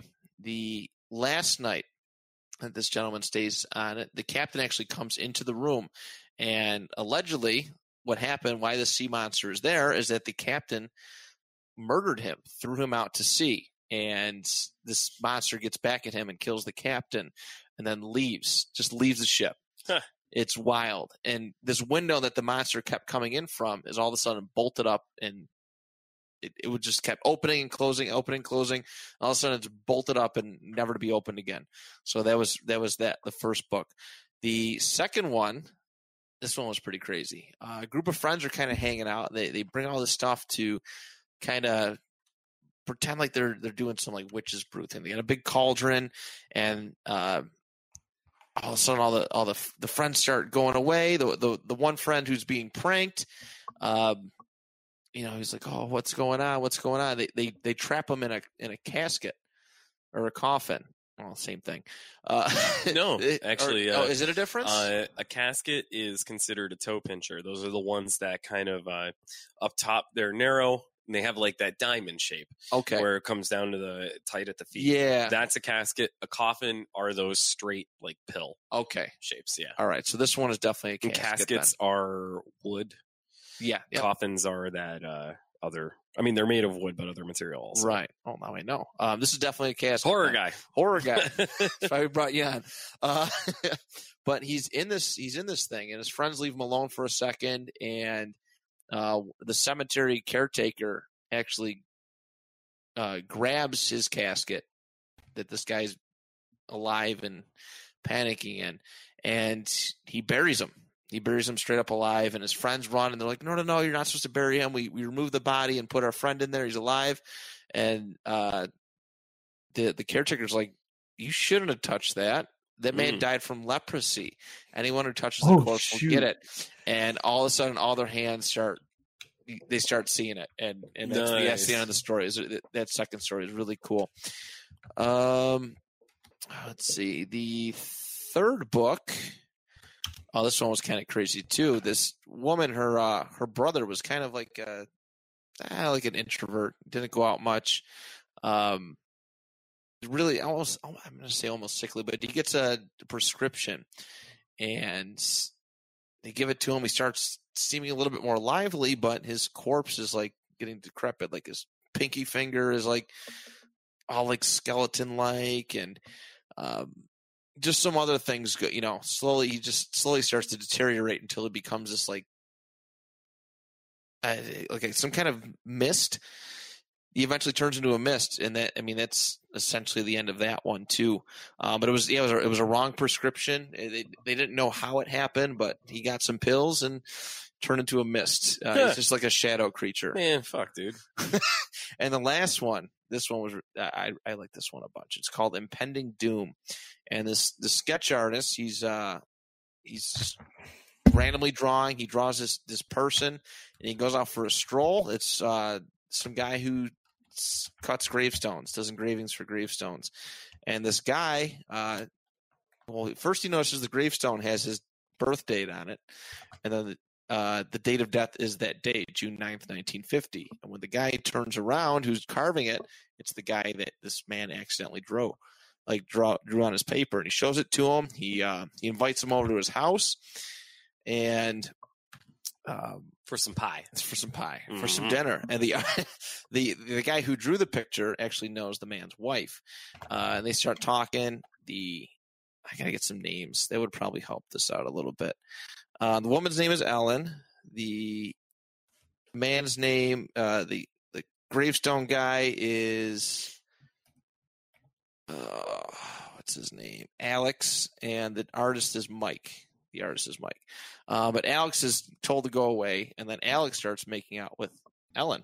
Mm-hmm. And the gravestone guy sees it, grabs a hammer, kills the guy.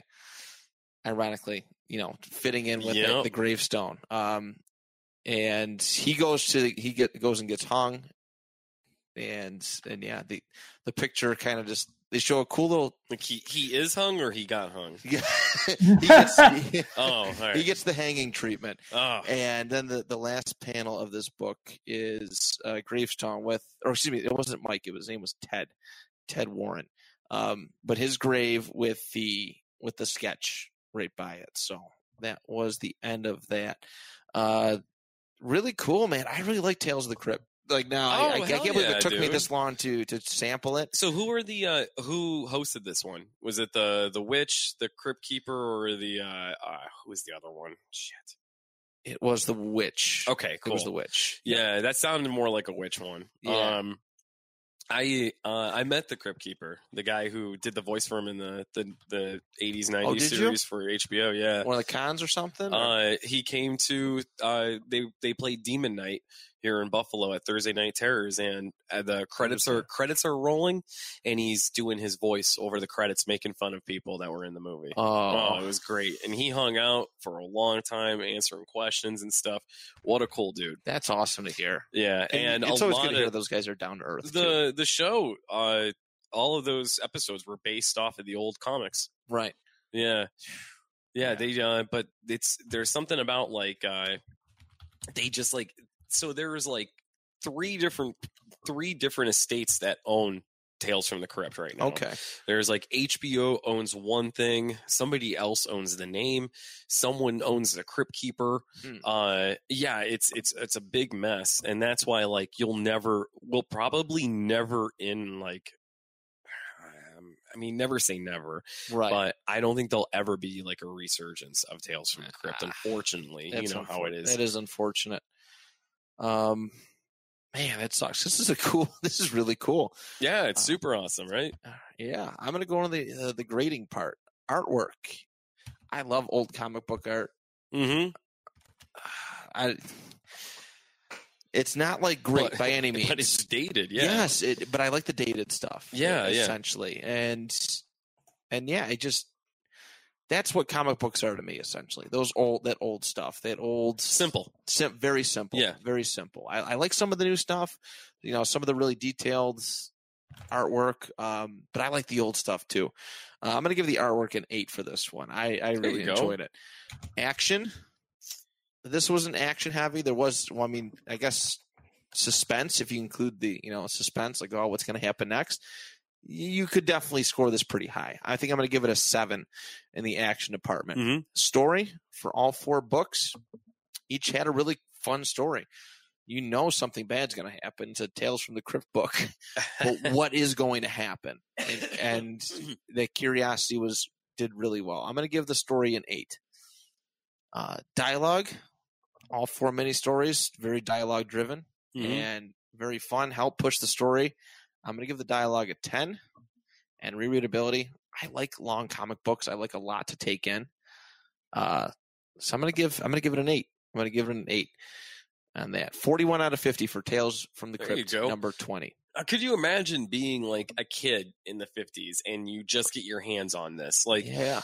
When you were talking about how they hung the guy, like 100 years ago, man, that was entertainment. It was. Yeah. Like that was like, well, a little more than 100 years now, but like that was it. Like, we didn't have comic books. Like, it was just like, or movies, or like the porn on her cell phone. Like, it was just like, hey guys, there's a hanging. Like, I think he might be innocent. Like, no, come on now. We have to go see the hanging now. Not very often we get the kids out. Go on now. We get some mutton joints in, trying to get front row, head and up. Hope his head rips off when it comes down there. All right. Like, last week, bloke shit himself. Like, that was like their inner game. Like, that was a thing. So like, you take something like a Tales from the Crypt comic book, like some kid who's not desensitized like me reads that and has fucking nightmares. Yeah. It was pretty terrifying. Even like, there was a lot of suspense in it, which I loved. So yeah, I would love to see a resurgence of this. All right, Micah. All right. So the next one I wanted to talk about was Revival. But like I said earlier, my dumbass doesn't have issue 1 with me. I fucking have issue 2, so I'm not even gonna open that up. I just want to give I guess maybe just give like a little bit of a shout out then. Revival I feel was written to be a show on AMC. Have you read Revival? I have not. No. Greg? I'm lame. I have it in front of me. It was one that I like. It looked really good, and I want to read it. Yeah, it starts with there's like a mortician. They bring him like a body and stuff, and he's gonna throw it in the incinerator, turn on the old cremator gimmick, and have him burn. And then he hears screaming. He opens it up. Dude comes out. He's all charred and stuff. It's this town. I'm pretty sure it's Wisconsin, because it seems like a Wisconsin-y place. It's just like this little small like town, and everyone that's dead are coming back, but they're not coming back as zombies. but something is definitely up. So they have the town quarantined, and they're trying to really figure out what's going on. It follows the daughter of the shit. I think I'm getting this wrong. I was going to say it follows the daughter of a sheriff, and it follows her and her sister and stuff. And then eventually, somehow along the lines, like her sister gets killed. She comes back, but she is not normal. Like everyone else is pretty much normal, except for like there was like an old lady that I think they found her eating a cow in the barn, and she just like attacked everyone. They're super ripping out her teeth. Thank you. Why did I picture eating a cow? But yeah, she was ripping her teeth out like nutty shit.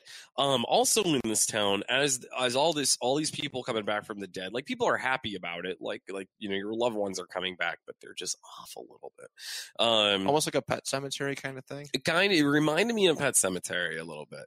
But also at this time, there's like this weird like specter like floating around town following everybody. Also there's a bunch of subplots going on. Like someone gets a picture of this ghost, and then like there's also a John, oh my god, who's the guy that Constantine? No, who's the guy that used to have that show where he would be like, yeah, I could talk to the dead. I'm picking up a lot of John something, that piece of shit. Like a Ghost Whisperer style. Yeah, like John, yeah, I'm big. Is someone Bill, and a woman in the crowd like, Bill, my husband, he died. And like, yes. Bill's saying, don't worry about the money. Is there something about money? Yes, the insurance. John Edwards, that was his name. There's a John Edwards type guy in this town, but he's doing like exorcisms because apparently these people are like, there's like people getting possessed and stuff too. But they're fake. They're just trying to get in on this whole craziness of the town.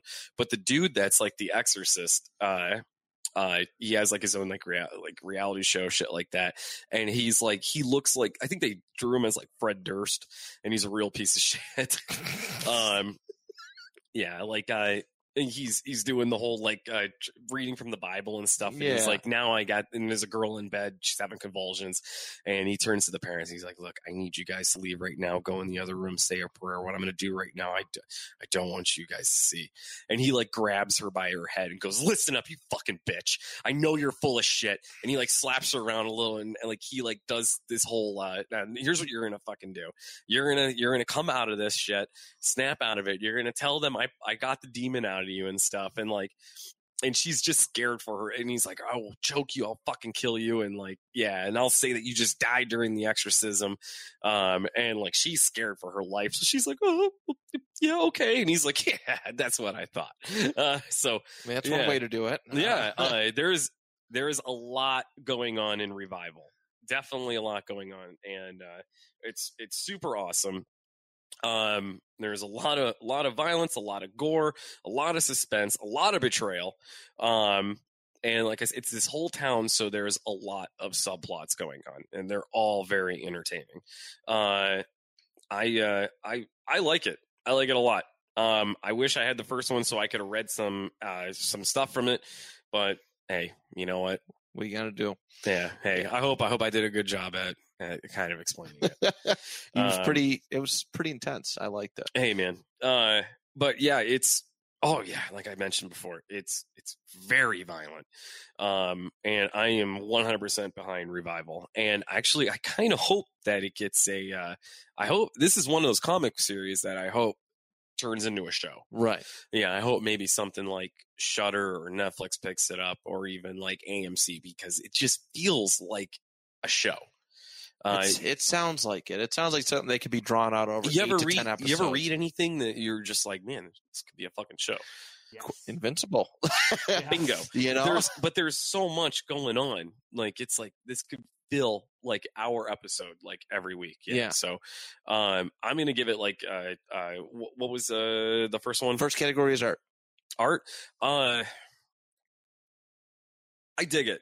I really dig it. There are some things that kind of, when you look at some stuff and some things bother you, like, this is really nitpicky. I hate how the guy draws hair. Yeah. So I'm going to give it an 8. An 8? Okay. Yeah, but it's a lot of detail in the gore, which I like that. I like detail in that. Detail goes a long way. Action. Oh, 10. 10? 10. It's scary. There's some stuff in here that's actually pretty scary, and there's a lot of action. There's downtime too, but I'm going to give it a 10. Okay, Yeah. very good. Story. Oh, 10. Very original. Not very original, obviously, like you said. Hey, it's kind of like Pet Sematary. But with all the other stuff going on, I think it's super, super good story. So yeah, definitely a 10. Definitely a 10. Dialogue. Some of it gets a little cheesy, and you're just kind of like, why the fuck would you say that? I'm going to give it like a 6. Okay. Yeah. And rereadability. Same thing because of the dialogue. I'm going to go with a 6. 6. Yeah. All right. Still 40 out of 50. So yeah, all right, man. It's Micah approved. Hey. That's for sure. Yeah. All right. Greg. Put a stamp on it. Put a stamp on it. Mm. Greg, you are up, my friend, for your second book. Sweet. This one is a Dark Horse book, and it was actually recommended to me. He just said it. He sent it in the messenger. Thank you. I was Sorry. No, you're good. Yeah. I thought you said he just said. I was like, did he? What? I heard said too. I'm sorry. It was I'm like, yeah, I know. I'm recommended listening. from the owner of the card store in Cheektowaga. Said to check it out, and I really enjoyed it. This is Harrow County. Yo, this cover's awesome. Yes, oh yeah, dude, this is sweet. I love it. This is issue 2, and it starts with Emmy, the main character. She's running through a forest, and she's holding the skin of a boy. And the skin of the boy is talking to her. We've all been there too. Everything you've read. I mean, like, dude, Yeah. like, come on, we've all fucking been there. But she's covered in cuts and torn up, and she goes into her bedroom and she unfolds the skin boy, and sticks him in.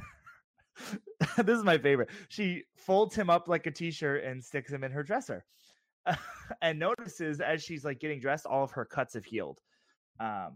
And the father looks a little suspicious and is like checking up on her. And He looks like Dennis Hopper. That would be who would be cast for it if this was a show, for sure. Yeah, he's all drunk. And there's like a bloody handprint outside of her door, which is really kind of cool because it's just out of nowhere. And all of a sudden, she has like this vision while she's sleeping, and it's of a tree that they had burned a witch on. And when they crack the tree open, there's a young girl inside of it, and then her twin, basically, that looks like a corpse of her twin. And the family decides to take it in as their child, and it's actually Emmy and her dad that we're seeing in this vision. And she wakes up, and the skin boy starts telling her about the tree, and there's like a meeting going on around that tree right now. It's so creepy because he's like his talking, and the art on him is so good because like you can see the ripples in his face, and he looks like skin, and it's so good. And she's like, "How are you there?" And it cuts out, and his body, his muscles, are sitting in the tree holding a teddy bear, watching everything. It's so good. I just keep thinking about a really flaccid penis with this skin. It's pretty bad. It is pretty bad in that sense. Now, it's like when you're done and everything's relaxed and just shriveled. Except for the glowing eyes part. Yeah. But she realizes that like you're fine. She's possibly in danger, and that the town is talking about killing her because she's a witch. And she just runs into the woods, and another young girl meets her there, and they're leading her through the woods together. And she's surrounded by these like fiery ghosts they call haints. And that's where you ain't gonna catch me. But this book ramps up real quick. I've actually only read the first volume of this, and I think there's like 9 or 10 volumes out. And it's really different, and it's got like this creepy vibe, but at the same time, it's the character you're cheering for that's the creepiest out of anybody so far. And I really like it. I've said it like 6 times. I'll hop into the grading on this though. The art is a 9. I don't know what it is about the art like this that I really like with these kind of books. It was the same as the Ice Cream Man, where it almost feels like this doesn't look like a horror book. This looks very innocent, like you wouldn't expect.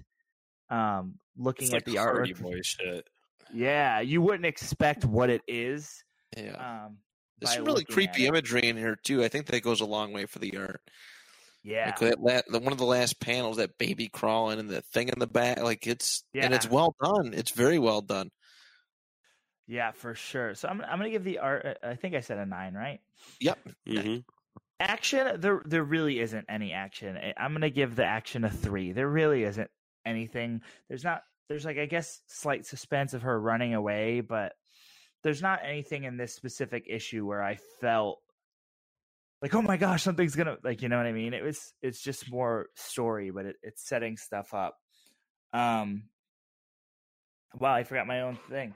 Well, it's Greg, like action could be interpreted as suspense. That that bloody handprint on the window there, for sure. And that's we've said that before. And this, I'm gonna stay solid on my 3 on this because some of the issues really ramp up, for sure, and get wild, and blow this one out of the water in sense of suspense. The end of this is really suspenseful. I will say that though. But story-wise, story is a 10. I don't know. I've seen a lot of there's been witch stories, but just the story of her and how she was born out of the tree because she's this reincarnated witch, like them burning her on the tree caused her to be born from it. This new person in the same, she's a whole new person, but she's the same person as she was, is basically what they say. And I don't think I've ever seen anything like the Skin Boy. It's really, the story. Yeah, that was really something. Cool. That was something. Story's a 10. The dialogue is a 7. It's pretty standard dialogue. It's nothing special. I like how it's presented, but it's nothing special in that sense. So it's a 7. And then rereadability is a 6. I enjoy this book. I definitely would pick it up again, but I don't know if it's one as much that I would backtrack through issues unless I was trying to remember something. All right. I might have messed up the math really bad. I have a 35 out of 50 right now. I think that's right. Okay. I accidentally double inputted your story. My bad. But yeah, 35 out of 50. So, I mean, still passing. It's more than half. So, not bad. We got some really good books tonight. And, man, you're Mr. Main Event Micah. Yeah, you. Oh man, I hate being main because you have to. Because in wrestling, I paint my face and everything. You go on last, like Greg, we're going to be on last on the next show. And I am not looking forward to that at all. Me either, because I have to be on the ring truck. Oh man, I tell you what, dude, I like it where I'm on the first half, so I could get all that crap on my face and I could just hang out, have myself a good time. Now going on main. Dude, I'm not looking forward to that. But I guess here Main Event Mike is a little different from the wrestling shows. Before I get into my last one, I do want to put over that if you are a horror fan, there's a lot out there right now. Yeah. It's not just the ones that we're talking about. Right now, I know there's a very good Evil Dead series that involves Ash Williams, who is always looks the artwork in this one is spot on, making him look just like Bruce Campbell as opposed to some of the more hokey comic-y shit they used to do. The series it's Evil Dead and Evil Dead versus Bubba Hotep. I have read it on the show. You did? Yep. How do you like it? I love it. I read it. It was my Pop Rock pick. I grabbed the random book at Pop Rock. Oh man, what a fun fucking concept! Because have you guys seen Bubba Hotep? I can't say. Yeah. Oh, you read this and you have never seen Bubba Hotep? It's Nope. The story behind it is that Elvis never died. The guy that died was actually an Elvis impersonator, and this is based on a conspiracy theory that that Elvis, during his Vegas days, he was like, "Oh man, this sucks." Like he just wanted to eat. All he wanted to do was just like eat fried chicken and just like screw a bunch of women. He didn't want to be Elvis anymore. So he gave the Elvis, passed the crown to an Elvis impersonator who was spot on in looks, moves, voice, everything. And that's the guy that died on the toilet. Okay. Because he liked drugs, where the real Elvis didn't do drugs. He just had a bad diet. So real Elvis is played by Bruce Campbell. Ironically, oh wow. Yeah. That's awesome. Who's living in a nursing home, and also in the nursing home is JFK, who never died. The real JFK is a black guy in a wheelchair, and they go toe to toe. Something about history, they screwed it up, whatever. And they go toe to toe with this ancient mummy, who terrorizes the nursing home. It's awesome. It's so amazing. Good. But That's something I'll watch for sure. Yes, definitely watch Bubba Hotep. It's phenomenal. It's one of Bruce Campbell's better roles. Obviously, his best is Ash. But yeah, there's a whole series on that right now. But my last one here is Joe Hill. If you don't know this, Joe Hill is the son of this fella by the name of Stephen King. He's done some horror stuff. Joe Hill made this series called Lock and Key. It's God, I love this series. So yeah, chime in anytime you want, man, because I'm not gonna read a lot of this. I'm just gonna kind of breeze through.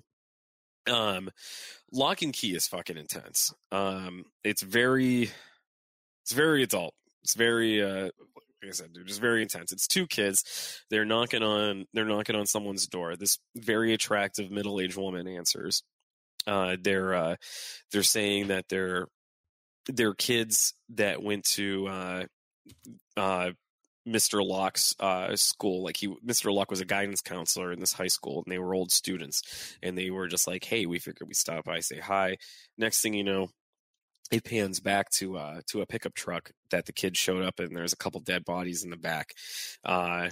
They end up killing the dad and raping the mom while their kids are just kind of in the backyard. It's a teen boy. I would say he's like 6, 7, 8, the little boy, and then the sister who's like, I'm gonna say like 16, 17 maybe. They don't really give ages in here.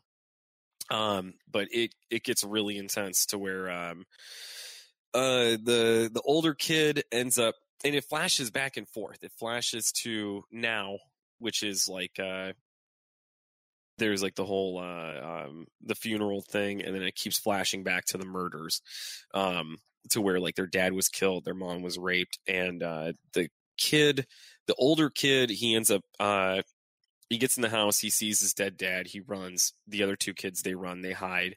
The killers are kind of stalking them out. They get lured to the basement. The one guy gets lured to the basement. The older kid, he has a brick. He's hiding in the shadows. He beats the holy hell out of the one kid that killed his dad with the gun. He shoots. Yeah, he shot his dad in the head, which is it's just intense, man. Yeah. So, he shot his dad in the head while the other kid's raping his mom. So he bashes him in the head with this brick over and over and over and over. He doesn't kill him though. The other kid gets killed. He gets distracted. The mom takes an axe to the back of his head. She pops. Makes you seem like she's dead in the other room. She's not. Her clothes are ripped. Axe to the back of the head. This is pretty intense shit. Now the whole thing is that they keep kind of going back and forth about this. This is in San Francisco. They're living out in San Francisco, but there's like this house, and I'm going to compare it a little bit to another work by Stephen King, Rose Red. Okay. This really, really big mansion that his family owned.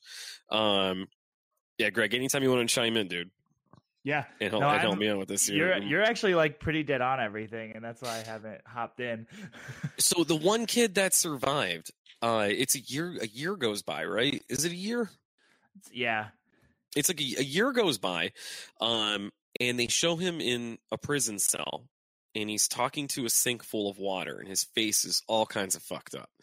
And he's talking to the sink, and it's a woman's face is appearing, and he's doing the whole, like, you promised me a new face, you promised this, you promised that, whatever. And the voice in the sink, the lady in the sink, is like, and I will keep my promises. Soon all doors will be open, and the door to your cell. The door to your cell will be one of the first. And he's like, when? And eventually, like, as this is going on in the prison cell, the family, the mom, the guy's brother that was killed, guy's brother, the mom, and her 3 kids, they move into this giant house.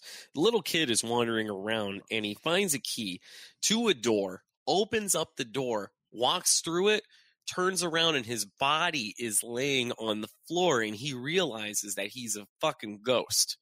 That's cool. It's really, really cool. And he's looking back at his lifeless body, like there's like bugs already going on it. He's kind of freaked out by it, but then he doesn't tell anyone about this door. He kind of has a good time with it. Just to let you know too, it's Lovecraft, Massachusetts, so like right away it's gonna be weird. Yeah, thank you for bringing that. I forgot to get to that point. I don't know. Did I say Salem? I feel like I said Salem, or I just had it in my head. But yeah, it's Lovecraft, Massachusetts, which I pretty sure that's a made up town. But yeah, that's awesome. Like, I'm a fan of Lovecraftian horror. It's what we like to call thinking man's horror. Really gets your noodle working. That's my the very suspenseful, like, just weird horror. That's my type. Like, I'm a big fan of psychological horror. That's the word I'm looking for. But the thing about like the series, this Lock and Key, is that it has that psychological horror, but it also has like your gritty horror too. There's a lot of drama, there's a lot of dread in this comic. I mean, there's not really anything happy in here. I mean, the mom, she's a rape victim, she's a widow. The kids, they don't have a dad, and they move into this giant mansion in a whole other town, and they're trying to start like a new life and stuff. Well, as they're the kid, he keeps going through that fucking door, and he's basically spying on his whole family. And there's like a whole like narration through him. And then it goes through, did you see the Netflix series, Haunting at Hill House? It's on my list for this year because it was one that I was saving to start watching. I think me and Kevin Bennett are actually supposed to sit down and watch it together. That's adorable. That's adorable. Shout out to Kevin Bennett, who made our theme song. I gave Kevin Bennett a bunch of movies to watch for the month of October, and he's going through them, and he's been texting me, and it's like my favorite thing because all these are new to him. Yeah, and I have that whole thing like to watch a horror movie through your eyes. Yeah, yeah, it's very exciting. Well, anyhow, we'll fast forward a little bit. That kid that survived, he does get out of jail, and he does go across country to find this family because he has to finish the job, which is to kill them. But why does he have to kill them? What's possessing him? We're not going to worry about that right now. We're going to worry about how he actually got there. And that was from a truck driver whose dick he sucked across country. Yep. I guess I should rewind a bit. He does break out of prison with the help of the sink ghost. Yeah. So yeah, he blows this trucker. He gets cross country, and I'm just gonna kind of leave it at that because if I give too much of this, it's gonna spoil it. And this comic does do a really good job at implying a lot of that stuff, and that's one of the things I like about it. Like, as someone like you said, like, a lot of horror has like a ton of nudity and sexual stuff in it, and I've said before, it's something I just don't watch, and so but I love horror, and this comic does such a good job at like implying that stuff. They don't show it, and leaving it to like but. It's so funny to me though because they don't hold anything back when it comes to the freaking gore. That's the thing. It's less is more when it comes to the other stuff, but when it comes to the gore, it's pretty grotesque. Yeah. yeah, this is a good story, and there's a lot going on. There's a good supernatural element.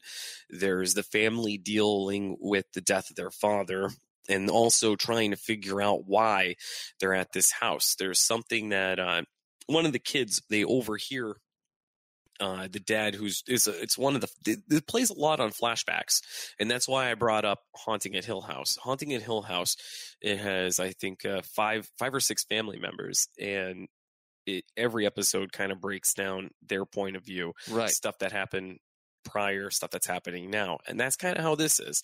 It follows the mom, it follows the youngest, it follows the daughter, and it follows the oldest.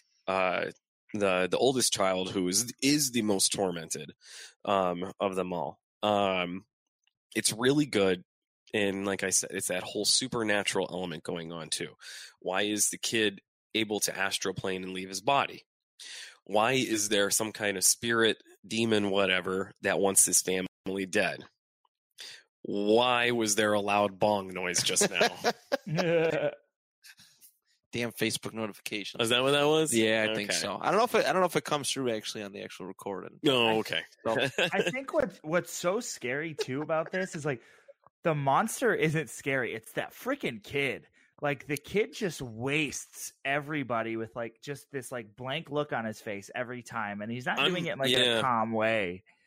Now, I'm from Erie, Pennsylvania, and that's kind of it's not a bad area by any means, but it is kind of country bumpkin in a lot of the suburbs. And I went to school with kids that remind me of this kid. So it's kind of, there are people that hold no emotion, sociopath stuff. And it just, I feel like that's what the spirit preyed on this kid, because she knew he was weak and knew easy to manipulate, and wouldn't think twice, and knew he was a sociopath and wouldn't think twice about killing this family. But it's Joe Hill does a great job. Joe Hill is an excellent author. But yeah, this is Lock and Key. Lock and Key. All right. Yeah. Let's rate it. Artwork, my friend. Everything 10 except for the artwork. Oh, yeah? Okay. I actually don't like how anyone's drawn in here. Okay. I can totally get behind that. It's drawn where, like, here, let me show you, Matt. So here's the dad. Look how big and burly he is right there, right? Pretty big and burly. With the tiny face. They really emphasize on the grieving in their faces too. So here's the teen boy that bashes the guy's face in with the brick, right? Right. He's huge. That's like you. Yeah. But like I not just proportionate don't and stuff. Not saying you're not proportionate. No, I don't like. Here's a goth kid that they draw in here. He looks like Buzz Lightyear. Like he looks like he looks like Buzz Lightyear. But this goth kid that they draw in here, he looks like one of the fucking goth kids from South Park. Yes, like it's stupid. I don't particularly care for this artwork. I don't like the way he draws faces. Here's a good. Here's two people crying. I hate those faces. Where they're biting their bottom lip. Yeah. The dialogue is fantastic. The dialogue is absolutely fantastic. The story is fantastic. I just wish they had a different artist for it. And nothing is like, I like how the house is drawn. I like how the rooms are drawn. Just the characters themselves. I just don't like that style. All right. Yeah. So I'm gonna give that like what did I say a number? You said it was perfect except the art. You haven't given a number yet. 4. You gonna give it a 4? Everything else is, fuck that. 2. 2. 2. Okay. I really don't like how anyone's drawn. Okay. I don't like their hands. I don't know. I'm really picky with that. That's fair. But everything else I think is phenomenal. All right. Oh, you know what? I take back on that. The rereadability. Yeah. Take that down to like a 5. Get out of 5? Yeah. Okay. Once you kind of figure everything out, it's one of those things you're not going to go back and read it's again. like 39. All right. I think. All right. Wait. I think that's 37. fair. Okay. 37. Yeah. You agree with me, Greg? Yeah, I think that's pretty fair. Like there's some of the art I'm just not crazy about. The only place I might bump the art a little bit is like the drawing of the gore and stuff. He does a really good job with. Oh, but, yeah, that's pretty cool. But I agree with you. Like, I'm not crazy. The one where about like the dude, like you gotta sit and you gotta like have this trucker have an orgasm while he's getting blown by this kid. Like, you know, like it's tough to do. I understand that, but I just don't feel what this guy's feeling. I should feel what he's feeling. You don't feel like a trucker having an orgasm? No, man. It's like you should put yourself there. You know that trucker's going, come on now, dude. I've been on the road for a long time. Give me some of that here. You're going to get a little lot lizard there. You're going to get in my car. I'm going to drive you across country. You better be sucking my dick. You just got freaking possessed by Clayton T. McAllister. Oh, God. Phenomenal. So I'm going to say is that if I am going to recommend Lock and Key, but I'm not going to say go out and maybe buy it. I'm going to say find someone that has it and borrow it. Yeah. It is a Comixology book as well. So if you have Amazon Prime and Comixology, I think you can get like the first 2 volumes for free. I'm helping you out, all right? He's still in trucker mode. He's still in trucker mode. Come on over here. Greg, I'm going to give you a ride across country now, boy.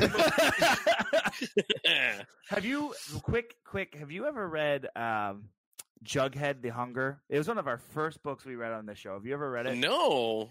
It's That's amazing. a fun one. I you think should you would read like it. Yeah? Yeah. Also, Jughead. Archie Afterlife. Jughead. It's a much darker taste than take on Jughead. So this is like the Archie and like wait, what? Yeah. There's we recommend it. It was good. Jughead the Hunger, Afterlife with Archie, which I'll be reading very soon on the show, Blossom 666, and Vampironica. And they're all like horror takes in the Archie world. Because that's what Riverdale brought around, but it's like really good. It's really fun. And Afterlife with Archie will be probably what I read next week. So you'll get a taste of that as well. It's so much fun. It's very gory and you wouldn't expect it. Perfect. Nice. Yeah, man, I'll check that out. Yeah. Oh, I recommend it too. Do you have it? We did it online. You did it online? Okay. We did it online. Send me a link to that, man. Absolutely. You got it. Yeah. Micah, my man. Thank you so much for coming on today. Dude, I'm sorry. I had so much to cover here. That's not a bad thing. Was this too long of an episode? This was the perfect episode. I'm all about it. You're the perfect episode. Oh, I'm Maybe going more to punch you perfect so hard in the face in November. No, that's you pulling punches too, you fucking meat hooking son of a bitch. You know it's fake, right? It's real to me. Yeah. It's real to you. Guys, if you like me, listen to my podcast, The Terror Trio. Yes. We're on every platform. We're on Spotify, all that stuff. Follow my shit on Twitter, Terror Trio Cast. You got on Facebook Twitter. page too, correct? Yeah, that one's just The Terror Trio.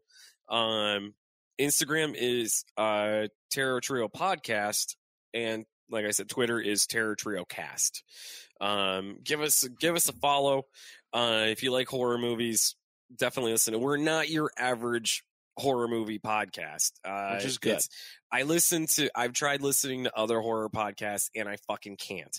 It's so boring. Yeah. Some horror, those guys that do that stuff are kind of snooty, and they just sit and break a movie down. I have heard that before, yeah. I don't like to do that. I like to have a good time.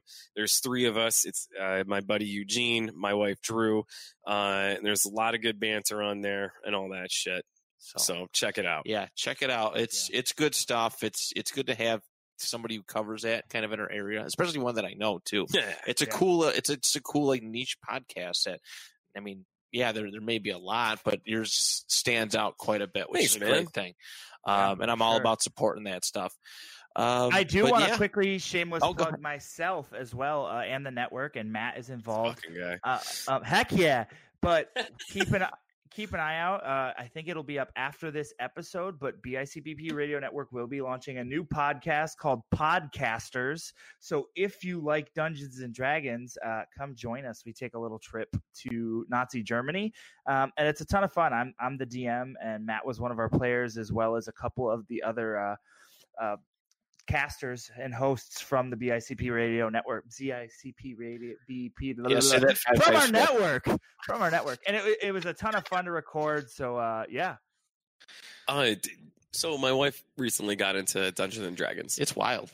Yeah, so we have she has guests such on a the good show time. all the time. We're gonna have guests on the show all the time. So Have her on, man. Dude, it was something. I really enjoyed it. I don't know what I was in for. Yeah. But yeah, mind blown. Matt, how many of these do? You have this. Oh, you have the geez. 2-point conversation. Yep. Which I'm embarrassed how long it took me to get that. It's tricky for some people. Yeah, I am actually really. I was just like I'm going to say a couple weeks ago where I went. You listed them and I went. Oh, like a conversion. Yeah, I have. I have like 6 right now, but I had 6 prior. I cut back, then I regained. Cause I don't know, just my schedule is like crazy. But right now, it's the best it's ever been. But I do have the panel discussion. I have 2-point conversation. I have the Section 6 WrestleCast, which is local high school wrestling. Yeah. Hardly Kayfabe, which is our pro wrestling one. We have. You're doing a great job on commentary on the shows, by the way. I appreciate that. I absolutely love your commentary. I try to be. I was really nervous, and I still am, because Cody, my co-host, co-commentator, is awesome. He's so intense, and I'm just trying to keep up with him. And it's a good dynamic. Yeah, I appreciate that very much. That means a lot, because it's. When I go back and I watch the shows, I enjoy your commentary. Thank you. Yeah, it's really good. Thank you. Keep it up, man. Dude, keep doing this stuff, man. This seems to be really. You're really good at this. I appreciate it. You got a great voice for it, man. Thank you. Greg, you're okay too.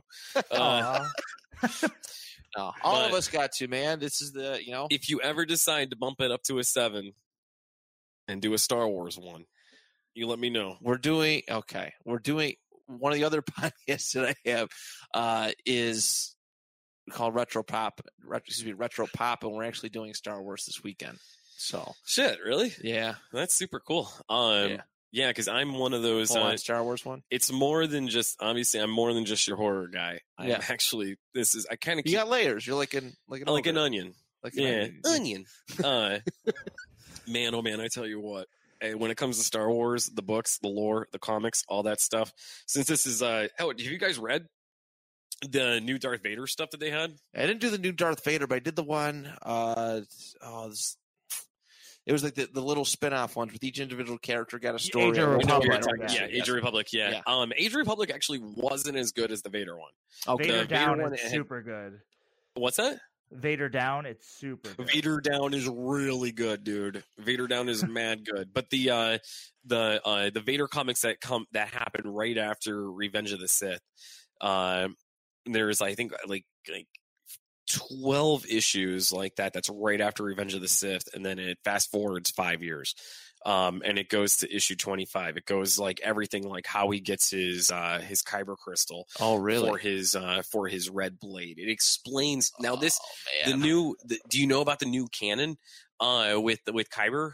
No. So Sith, they used to use back in Legends. They had synthetic crystals that they made. They had to. It was a very long and very dangerous process. Okay.